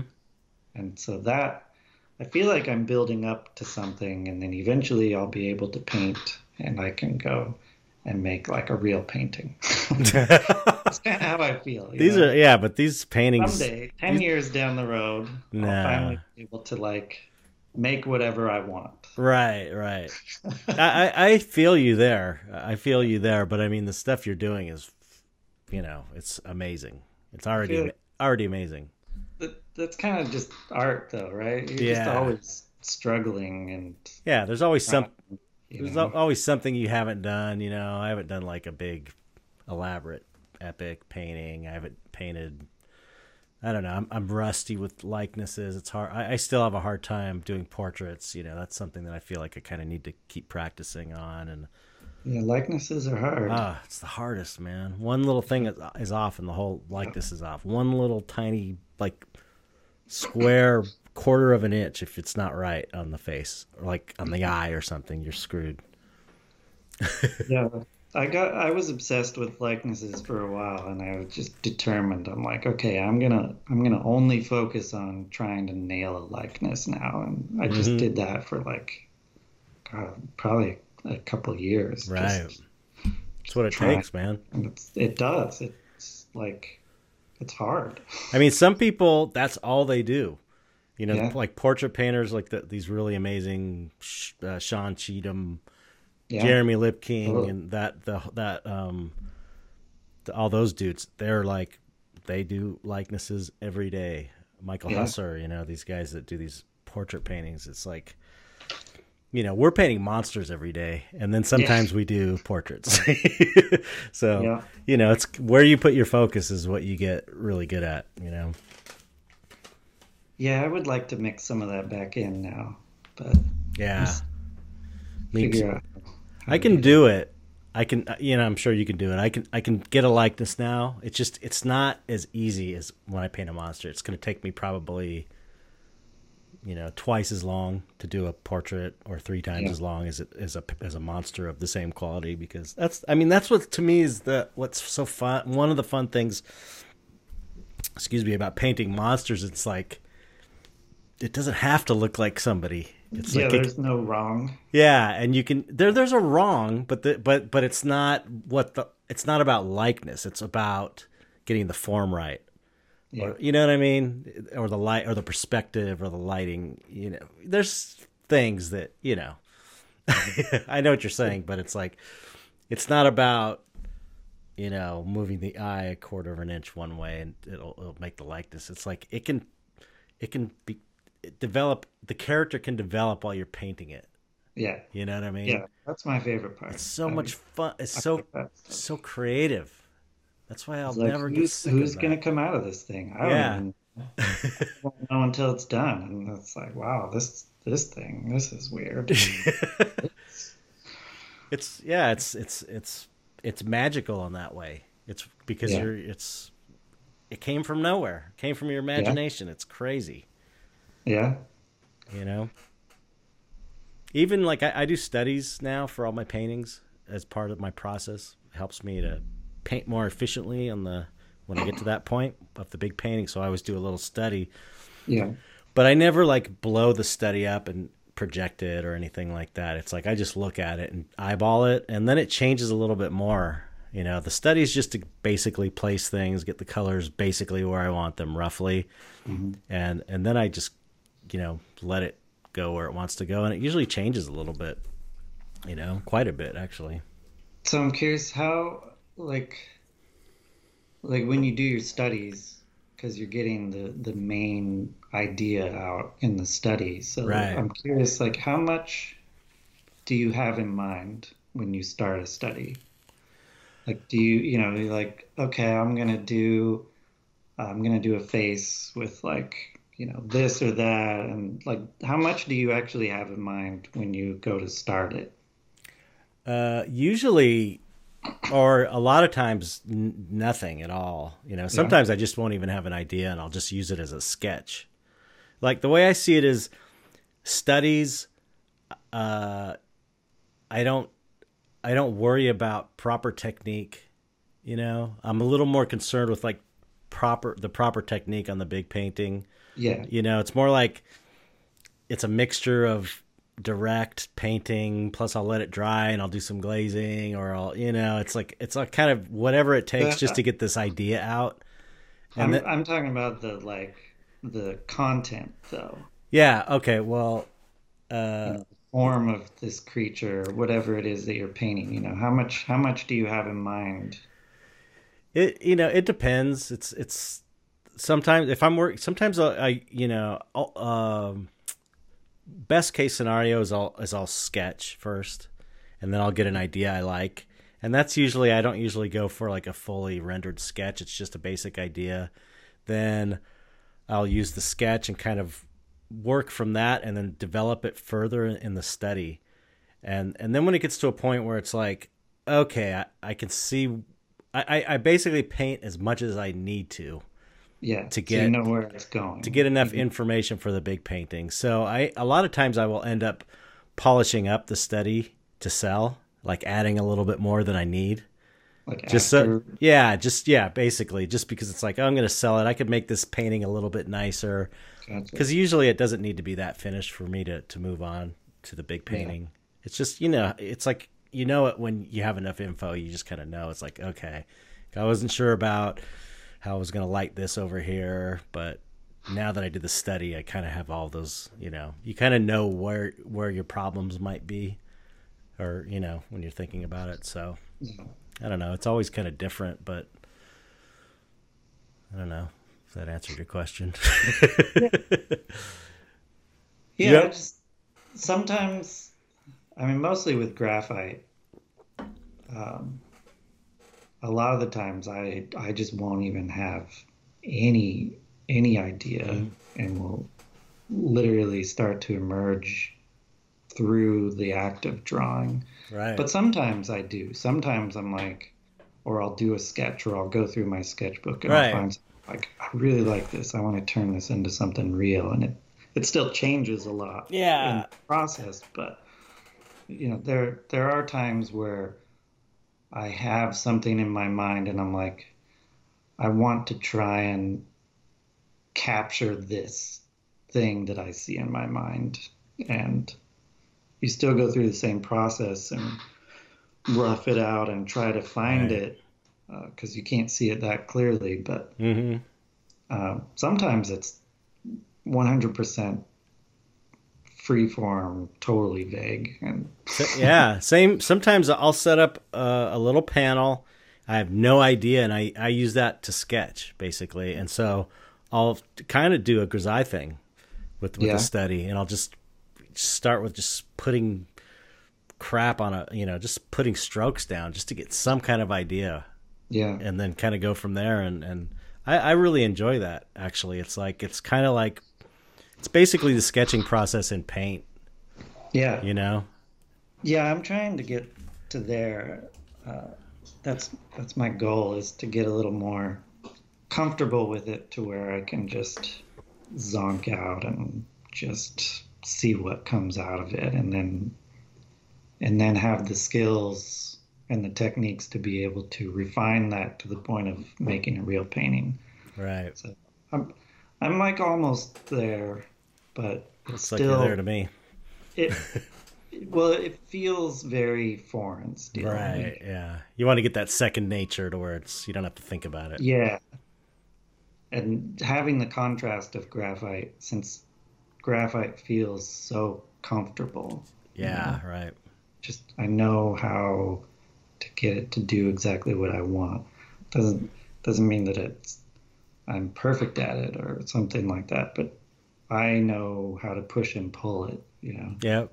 know how to erase things and redo things and get what I want. Whereas paint is still very like we have a decent relationship, but it feels strange. That's probably we have. I think I think we share a lot of similarities with our work in a way. I mean, I see. I don't know. I recognize in your work. I recognize things I feel familiar with my work in a way, I can and see that. I think I bet a lot of it has to do with the graphite thing, because that was always the constant since I was a little kid. All through, that's the one thing I did always throughout the effects period and the CG period, drawing. Yeah, I was always yeah, drawing, and that's why I always felt comfortable drawing, just like you're saying. And I think that's why the grisaille technique probably makes the most sense for us, I because we're think so. so familiar with graphite and just Yeah, working in values. shading. Yeah. I like ballpoint a lot as Yeah, well. same here. Yeah. Uh, I did pen and ink for a while too. I was really into rapidograph, pointillism and yeah, stuff. totally. Yeah. I got a good tip for you though. Oh yeah. Yeah, man. Here's what I've been doing for my underpaintings, my grisaille underpaintings lately, 6 months or a year or something. White and not black, but this company called Vasari. Vasari paints are like expensive, really nice paints, but they have this cool raw umber, and I use this cool raw umber and titanium white, and I mix all my values from that, no black, because it makes a really nice neutral gray. All the grays are very nice and neutral, whereas black. Before, when I would do grisaille, I would do black and white, but it would make this super too cool. All the grays were bluish almost because they were so Yeah. cool. So you had to add a little yellow ochre, a little burnt umber, or something to warm it up. But the Vasari raw umber and white it's like the most perfect neutral gray for underpaintings. I just love it. I'll send you a link to it also. Sorry, raw umber. Yeah, it's like this cool raw umber, or maybe I could send you some. I've got these little glass jars, because it's Vasari. You have to order. The thing about the Vasari paints is you have to order at least $100 of paint at a time, to Sure. place an order on it. So it's like Wow. maybe I could put some in a little jar for you and send it. But it's great. Oh, I love it. I love it. Okay. Yeah, makes things a lot easier. Uh, One thing that changed for me that helped a lot recently is, you know, painting painting, no matter how comfortable I get, even doing the direct painting, it always feels weird.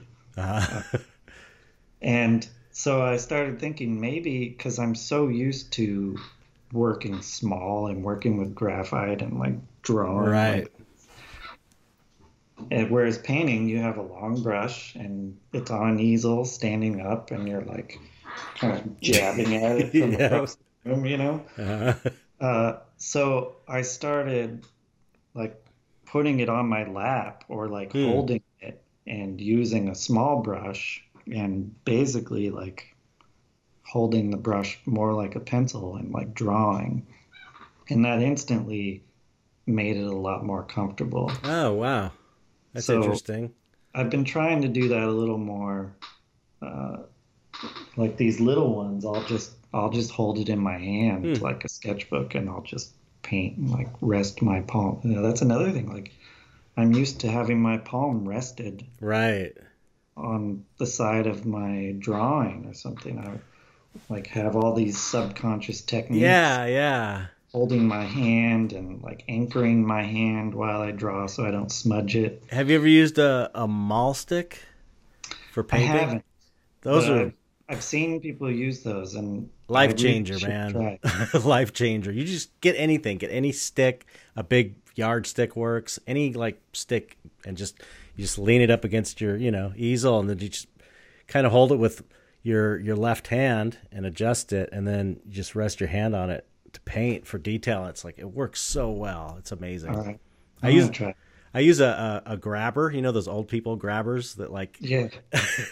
um, I because I kept dropping my brushes down behind my easel, and my space is really cramped. So I got a grabber to pick up these brushes that I kept dropping behind my easel, and then I realized, oh, if I put a couple screws in here, I can kind of rest it, and it fits right, like works just like a mall stick. So I kind of Interesting. rested on there. But man, it was a huge. That's kind of hilarious. I'm gonna I look know. that up. I know. I know what the best grabber is too on Amazon. I researched grabbers. No, but yeah, might be helpful too. But I know some artists who paint flat. It seems like someone on the I interviewed recently is like a person that they paint flat on a desk. Interesting. Yeah, which is a trip. But you don't get Yeah. the benefit of backing up though. That's one Yeah. great thing about painting and holding the brush like you're saying, like kind of holding the brush back, is that you're keeping that distance so you don't, Yeah. fuck up because you're just going like that, and Yeah. then I mean, I get that. I know why people it's do not it. comfortable though. I It's know what you mean. It's yeah. not comfortable. It's just not. But I'm gonna try the mall stick. I think that'll be a pretty big thing. 'Cause Oh, it it's will be, been on yeah. my mind for years. I'm like, I should really try that, and then I Yep. just never do. I'm sure And I'm there's awkwardly holding my arm there. And it's like, oh, it you probably hurts. got something that like that curtain rod up there. You could probably take Yeah. that curtain rod and use it as a maul stick. You could use anything. Yeah, I think I have a like an old broomstick or Yeah, something. broomstick, anything. It's All great. right. I want to hear. I want to hear. You have to text me when you after you Okay. try it and let me know how you liked it. I'll let you know. So okay, what? So what are your plans? What are your future plans? Are you just kind of like Mhm. are you following just to the next step constantly and just following this path, or do you have grand goals that you see in the Yes and future? no. Or I mean, kind of. I know things that I want to do and start incorporating, and I know so like 2 steps down the road. I know content wise, like 2 steps down, like what I want to try and do after I'm done with this round. I want to start incorporating.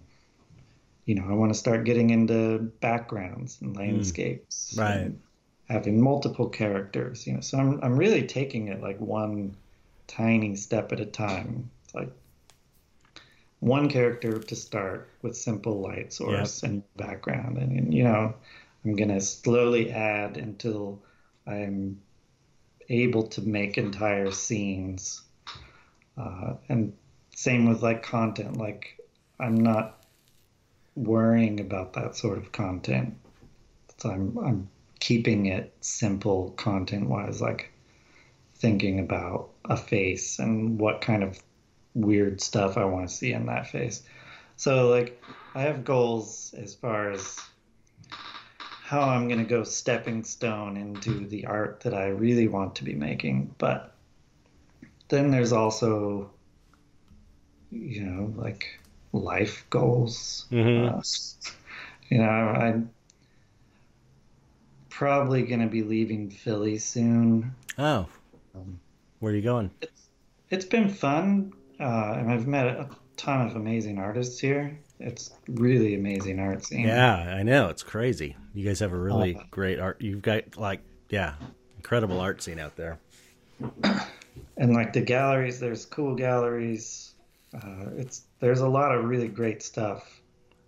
And then proximity to New York, and I'd never been to the East Coast before I came here, Hmm. so I really vibe with the East Coast vibe. I think Mm-hmm. it's I don't know, it kind of feels like my people somehow, Mm-hmm. like just the attitude. There's something about it over here, Mm-hmm. but um, my girlfriend and I both really don't like the weather. Yeah, It really that's what sucks. everybody complains about. That's kind of crap. Also, the rents just keep going up, and like we're not making any more money. We're like our Right. wages are not going up at all. So we're trying to figure out like where a good cheap spot is, Yeah, and we're that's realizing that we just don't know. So yeah. I think we're gonna kind of nomad it for a while and just kind of get a vehicle and travel around and explore and just kind of see what we like. You know, we both have the benefit of working for ourselves from Right. home, so we're gonna try and explore and see what happens. Wow. So ultimately, we want to get somewhere that we can afford, that the weather's nice, that we Yeah. can hopefully buy a house someday and be able to like chill out. Yeah, yeah. You know, Yeah, you've you're at that age.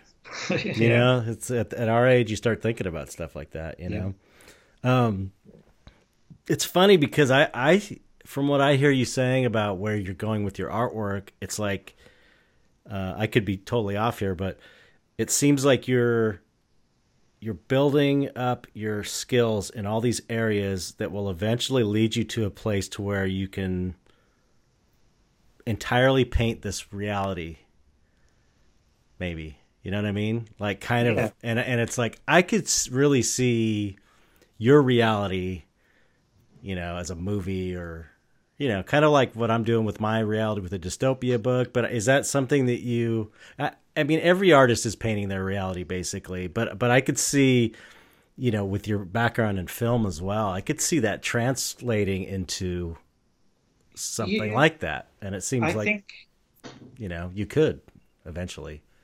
I think about that every once in a while. I did a little creature design uh, freelance gig like a couple months ago. Someone hit me up. They're like, "Oh, we're doing this short film and we want you to design our monster." And I'm like, you know, no one ever wants me to design their monster. And you know, they actually wanted me. They wanted my weird stuff. They wanted me to go all out and make something really bizarre, Hmm. and they were pretty hands off. That's And cool. they're like, "We want it weird. We want your stuff." And so I did, and it was really fun. Finally, having someone that would just let me do whatever Right. I wanted. So I really just kind of let loose and made these fucking weird monsters. Like no one's ever gonna want to put these monsters in their film. Like they're ridiculous, and they loved them. That's So so cool. so there was this moment of like, oh, I love the film industry. You know, we're good friends after all. You know. That's where I'm at too, man. I'm the same boat. I'm like, I know all these people. I know writers. I know Yeah, cinematographers.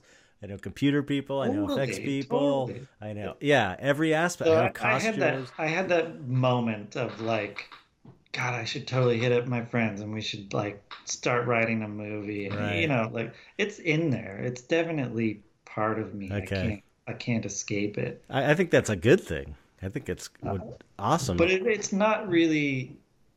It's not the main It's not goal. part of the plan. Right. Right. I definitely want to paint. You know, like you were saying, I do want to be able to come up with a whole crazy scenario and make an entire painting.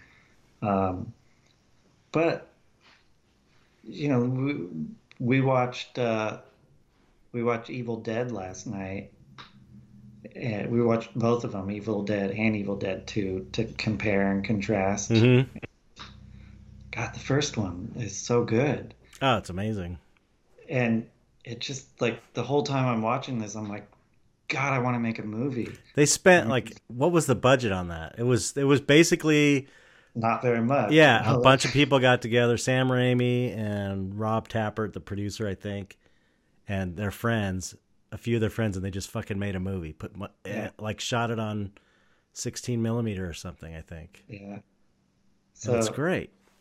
I I definitely want to get into that more, and that's also one of the things it's on my like Dream stepping list, stone yeah, list.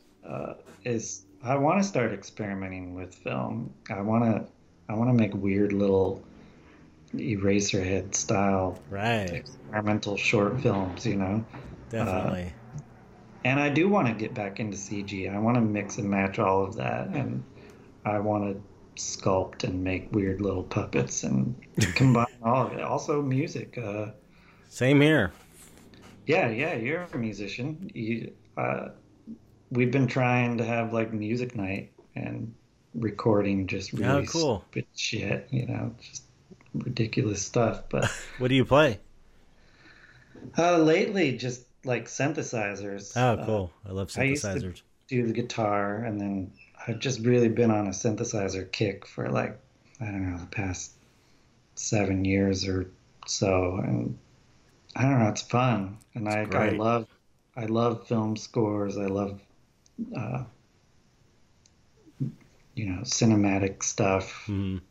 I love like post rock, you know, stuff without vocals. Mm-hmm. Like that's predominantly what I listened to in the first place. So, Mm. and then like weird synth pop and doomy stuff. And I don't know. Like I totally would love to do film scores or make weird little films with Right. weird music, you know, like it all Totally, plays man. together. Like it all just feels the same to me, you know. Like I Yeah. want animation so that I can add weird music to it. Right. You know, it all ties together. So we'll see. I don't know where it's gonna go. I don't know. But you know, I'm Yeah. also one of those people that has way too many hobbies and interests. So like Yeah. maybe I need to tone it down and just pick one. I That's don't know. that's what I mean. When I started doing the fine art thing, that's what I decided I was going to do. I was like, okay, the band. I was in a band for 10 years. That didn't work. It's over. Computer animation. I got burnt out on that because I ended up, Yeah. I just got burnt out. No more. I was like, put it all aside, and it's like I'm gonna. Yeah. I because at that point I had a house. Like I bought a house and I had kids and everything. So I was Yeah. like, if I'm going to do this fine art thing, I can't afford not to make decent money at it at least. Yeah. So I'm like, I have to put my full focus on fine art. And so it was like, that's why I didn't do any music or anything for, probably 10 years or something. Well, I was just Mhm. like completely just doing it, nose to the grindstone, reading about art marketing, how to sell your work, how to promote, blah, blah, blah. I was just grinding it and grinding it because it was the only way I was going to be able to support this art habit, and, do what I really wanted to do. So then, when I started making some money and making a living at it, then I like picked the guitar back up and I got a bass and I was like, oh man, I fucking love playing music so much. I so miss this. And then I started kind of writing music. So then I started bringing the hobbies back a little bit. I got a synthesizer. I got a little, was it Arturio Micro Brute? Like, I got one of those because they're cheap, and it's like, oh man, it's so awesome. So I'm like, I'm still not at a point where like I can't let myself start playing video games or anything, or I'm still focused. I'm still like, because I'm not career wise. It's like I'm not to a place yet where I want to be, to where I want to get to a place where I don't have to fucking work 7 days a week. 12 hours a day. That's where I want to get to. Totally. And it's like, until I get there, I'm going to keep going straight ahead on that, so, but I look forward to the day when I can collect synthesizers. I'm so into synthesizers. I just drool. I go on YouTube and watch synthesizer demo videos for hours. I'm just like, ugh. Yeah, do the same thing. I've been into synthesizers since the 70s, when I first heard Devo, when I was like 12. And I'm like, before the Freedom of Choice album, Devo, like the first two, and all the hardcore Devo, the weird shit. That's when I got into synthesizers, and I actually saved my money up and bought a Realistic put out a mini Moog. Yeah. You know that one? The MG1, I think. Yeah, I saved all my money and bought one when I was like 13 years old. I still have it. It needs to be like repaired and stuff. The pots are all scratchy. Those are worth a lot of money now. Really? Well, probably not in the condition it's in, but there's places that you can get them fixed in LA for sure. But I spent so much time with that thing. I loved it. So I've had this love affair with synthesizers, and my fantasy since I was a kid. So my fantasy is like, someday I'm going to have a room of just analog synths that I collect. Oh, yeah. That would be the dream, right? I want that.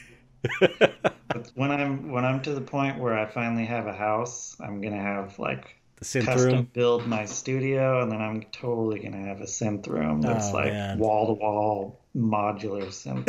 Yeah. Oh man, that would be amazing. Yeah. Carlos does that stuff a lot. Carlos Swante? One time I went into his studio when we were working together, and like just wanted to check in, see what he was drawing, like be annoying and fanboy. Yeah. What are you doing, Carlos? He had music playing. And I'm like, wow, what are you listening to? It sounded really good. It was very like synthy, kind of Red Sparrows-y sort of stuff, and he was just listening to his own music. Oh, wow. He's like constantly like just using software, soft synths and stuff, and making soundtracks, or he'll do like a demo video and he'll just add his own music to it and then just like listen to it. Or like he said when he was working on Prometheus, he would make songs to listen to draw. Oh, that's... So it was kind of like a soundtrack that he would just listen to. That's pretty amazing. That's an interesting idea. Yeah, so like, I don't know. There's ways to incorporate it without going whole hog, Yeah. You don't have to like ditch everything, but it's hard to find. Kind of figure it all out. It's all new to me still, so it's hard to find the time. That's my thing. Just to where you're like, even giving yourself a day. For me, giving myself a day to let myself play. Yeah. On the like I got Logic on my computer, and it's like I know it a little bit, enough to kind of like piece something together. It's like just a day to do that is, because I've got all these things I gotta do. What we've been trying to do is having different nights. So like we'll have one night a week where it's reading night. Mm-hmm. And after work, after we're all done, we'll just like get our books out and read for the night with, That's a you good know, idea. and then one night a week we would have music night where we just turn all the shit on and turn the recorder on and just make a bunch of noise and see what happens, you know. That's cool. And then we have stuff recorded that we can then someday maybe turn it into a real song, Right. pick pieces out and turn it in, just jamming basically. Yeah, yeah. And it's fun. It's really inspiring. But you know, there's you you always run into that problem where it's like, I have this deadline Yeah. and I don't really feel like it, and you Yeah. let it slip once, and then the next thing you know, it's been 2 months, you know. Yeah. So it's Exactly. always a struggle, but I don't know. I'm trying. Yeah. We- You gotta try. You got to try. That's another thing I miss is reading, man. I used to fucking read so much when I was a kid, and I've always been a. I love it. I love reading so much, and there's never Yeah, time. And so I do books on tape, but they're not the same. I'd rather yeah, read. my big thing right now that I'm battling with, both of us here, is the phone. Like Right. being self-employed and this new age of social media, you know, I'm reliant on social media, so I have to Yep. obsess over it. And it's to the point now where it's like the phone is killing me. I'm It's with killing you. all of us, I everyone. know. I know. You look around, you go out, you get on the subway or the bus or something, literally every human around you is glued to their screen. Yep. So we're really trying to get off of our screens completely, get off the computer, detox, get off the phone, Yep. just turn it off, literally turn it off for the entire day and work because it's Right. affecting work, it's affecting my attention span, Me too. all of it. I'm trying to figure out how to focus, like, you know, I don't want to get on medication, you know. I don't Right. want to take Ritalin. I don't want Yeah. to I don't want to take antidepressants. I don't want to like mask all of the stuff that really is coming from computers and social Totally, media. man. That's really one of the big things that I'm battling right now, trying to overcome for my art and for my like health. Yeah. So I don't know. I think maybe people are starting to catch on a little. I hope. I've like I don't know how long it's been, but I just have been I don't it's maybe been I used to be on social media all the time promoting constantly, like Yeah. all the time, like multiple times a day I'd be checking in. And I got to a point where I got so sick of hearing everybody's goddamn opinion about everything. It's Yeah. so Yeah. It's not irritating. good. And it It's was not actually yeah. healthy for No, us. no, and it just put me in such a bad mood all the time that Yeah. I haven't been on like I used to. I just kind of stopped. Yeah. And my social media has suffered a bit, like getting my, because I'm trying to build my numbers on Instagram because I'm trying to get Yeah. people onto Patreon and blah, blah, blah. But I just couldn't take it. I'm just like, I got to stop. I can't deal with it anymore. So I just have not been on there like I used to. And I feel a lot better. Yeah. I notice a Yeah. difference for sure. I'm so much in It a better helps. headspace. There was a period I turned my phone off for what, like 3 days. And oh, Wow. it was like That it was seems a like such a world of big thing. difference.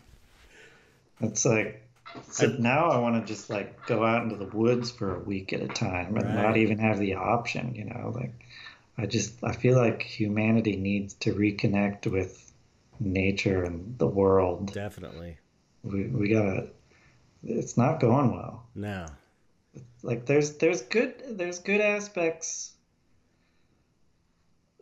Knowing the struggles in the world is good, and there are benefits happening from it. Definitely.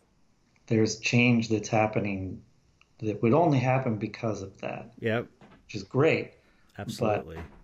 we're also getting to the point where we're all taking on everyone's struggles to Right. where we're overwhelmed and people are basically suicidal. Right.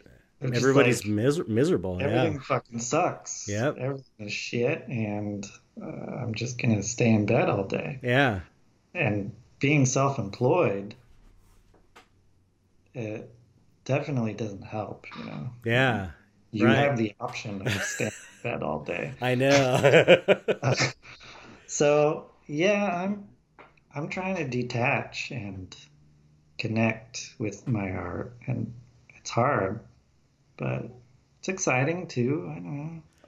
Yeah, it's like, social media and the internet has given us these huge, amazing benefits and huge, horrible anti benefits. The Yeah, same, like in equal measure. So it's like it's more of everything. It seems like, and yeah, it's, yeah. but I don't know where it's gonna go. I Like don't either. the gallery world is definitely struggling, and I'm Hmm. pretty sure it's solely because of social media Oh, and the for internet. sure. Yeah. But it's great for the artist at the same time. Like I heard someone say recently that we're experiencing a golden age in art right now. Hmm. And I think that's true. Definitely. I think we're in the midst of something that we've never seen before. For sure. It's Totally. easy to take it for 100%. granted Yeah. because, like a lot of these people came from comic books and film and sort of, not from the fine art world, but like I think this is big. I think in the future we're going to be looking back at this and like there's a pretty big thing. There's Definitely. more amazing art being made every single day than I think there ever has been Right. before. So that's cool. Right. Exactly. It's like you get that, and then at the same time you get, everybody We're all sharing. broke. What's that? All of us are broke. Right. No, I mean, but you're getting that, and you have the potential to be your own boss, Yeah, promote yourself. I mean, the idea of taking an ad out in an art magazine in like the 70s or the 60s, you had to have thousands of dollars to take an ad yeah, out to promote yourself. Now you could do it for free. On the other hand, though, you're getting, just what it's like. The thing that drives me nuts is like people don't think, and I'm guilty of this as well. People don't think of what they're putting out there on their social media feeds. They just an idea. They're pissed, they're depressed, and yeah, they want to get it out and share it.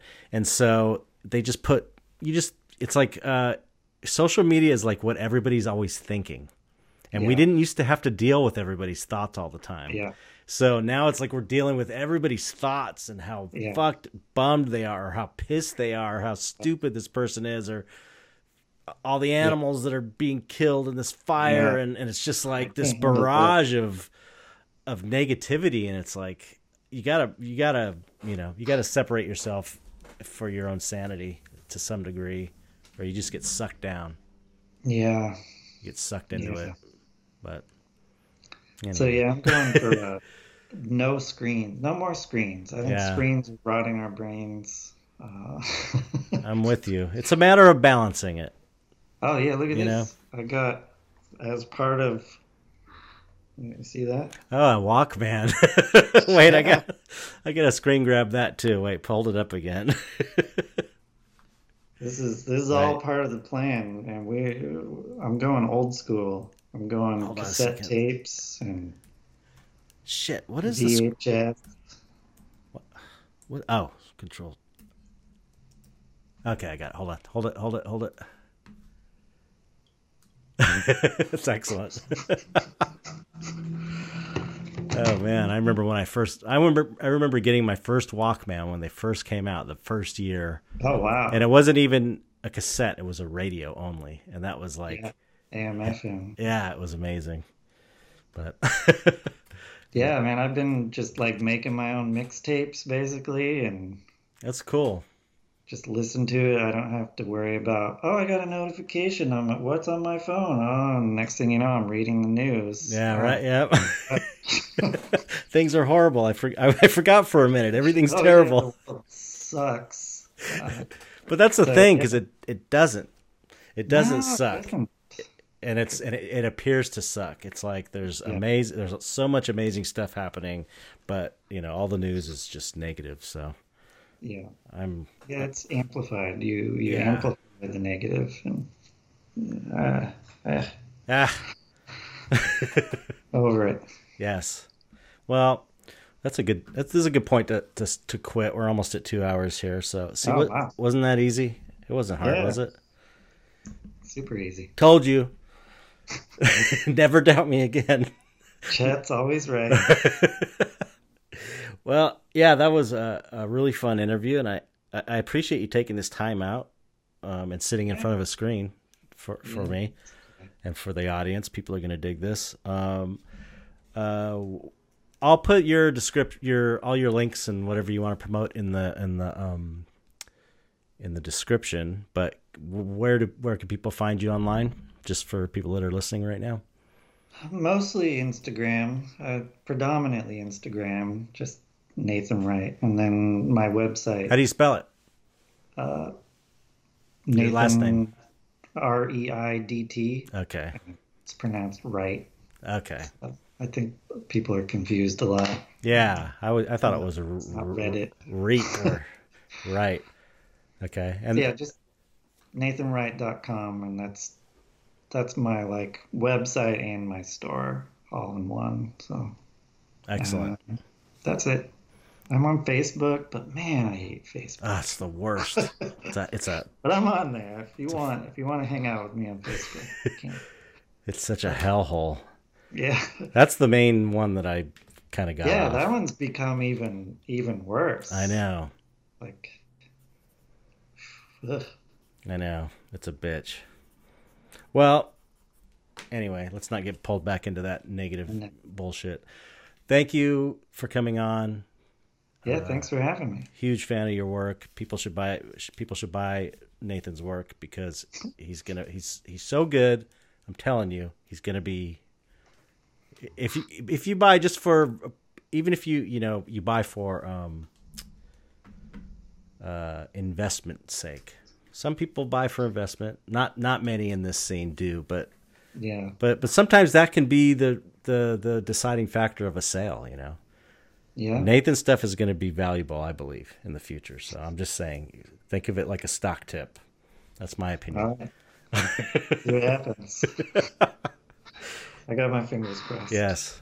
Well, a big part of art careers burgeoning or flowering into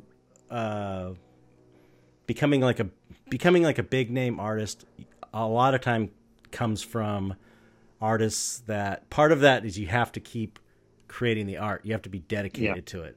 And some Yeah. people can't hang because it's a really hard lifestyle. And you seem like That's true. you're in for the long haul. So to me, Yeah, I mean, I'm doing this no matter what right, because I have no choice. exactly. But yeah, uh, So you'll be it, around. Your work will be around, and so you I'll should. be around in one capacity or another for Yep. sure. And it's always going to be weird stuff. I Yep. know that. Good. Excellent. All right. Well, thanks again for coming on. People, Yeah. I'm gonna remind people, if you want to join the Dark Art Society Patreon, you could join for just $1 a month at patreon.com/Dark Art Society. Yeah, that's it. And okay. All right. So don't hang up, but let's say goodbye to the audience. Yeah. Thanks again, Chet. This is a rad podcast. I'm glad. Everyone benefits from it. That's amazing. So Cool. Appreciate thank you that. so much. Thank you so much. Okay. And yeah, goodbye, everybody. Goodbye, everybody.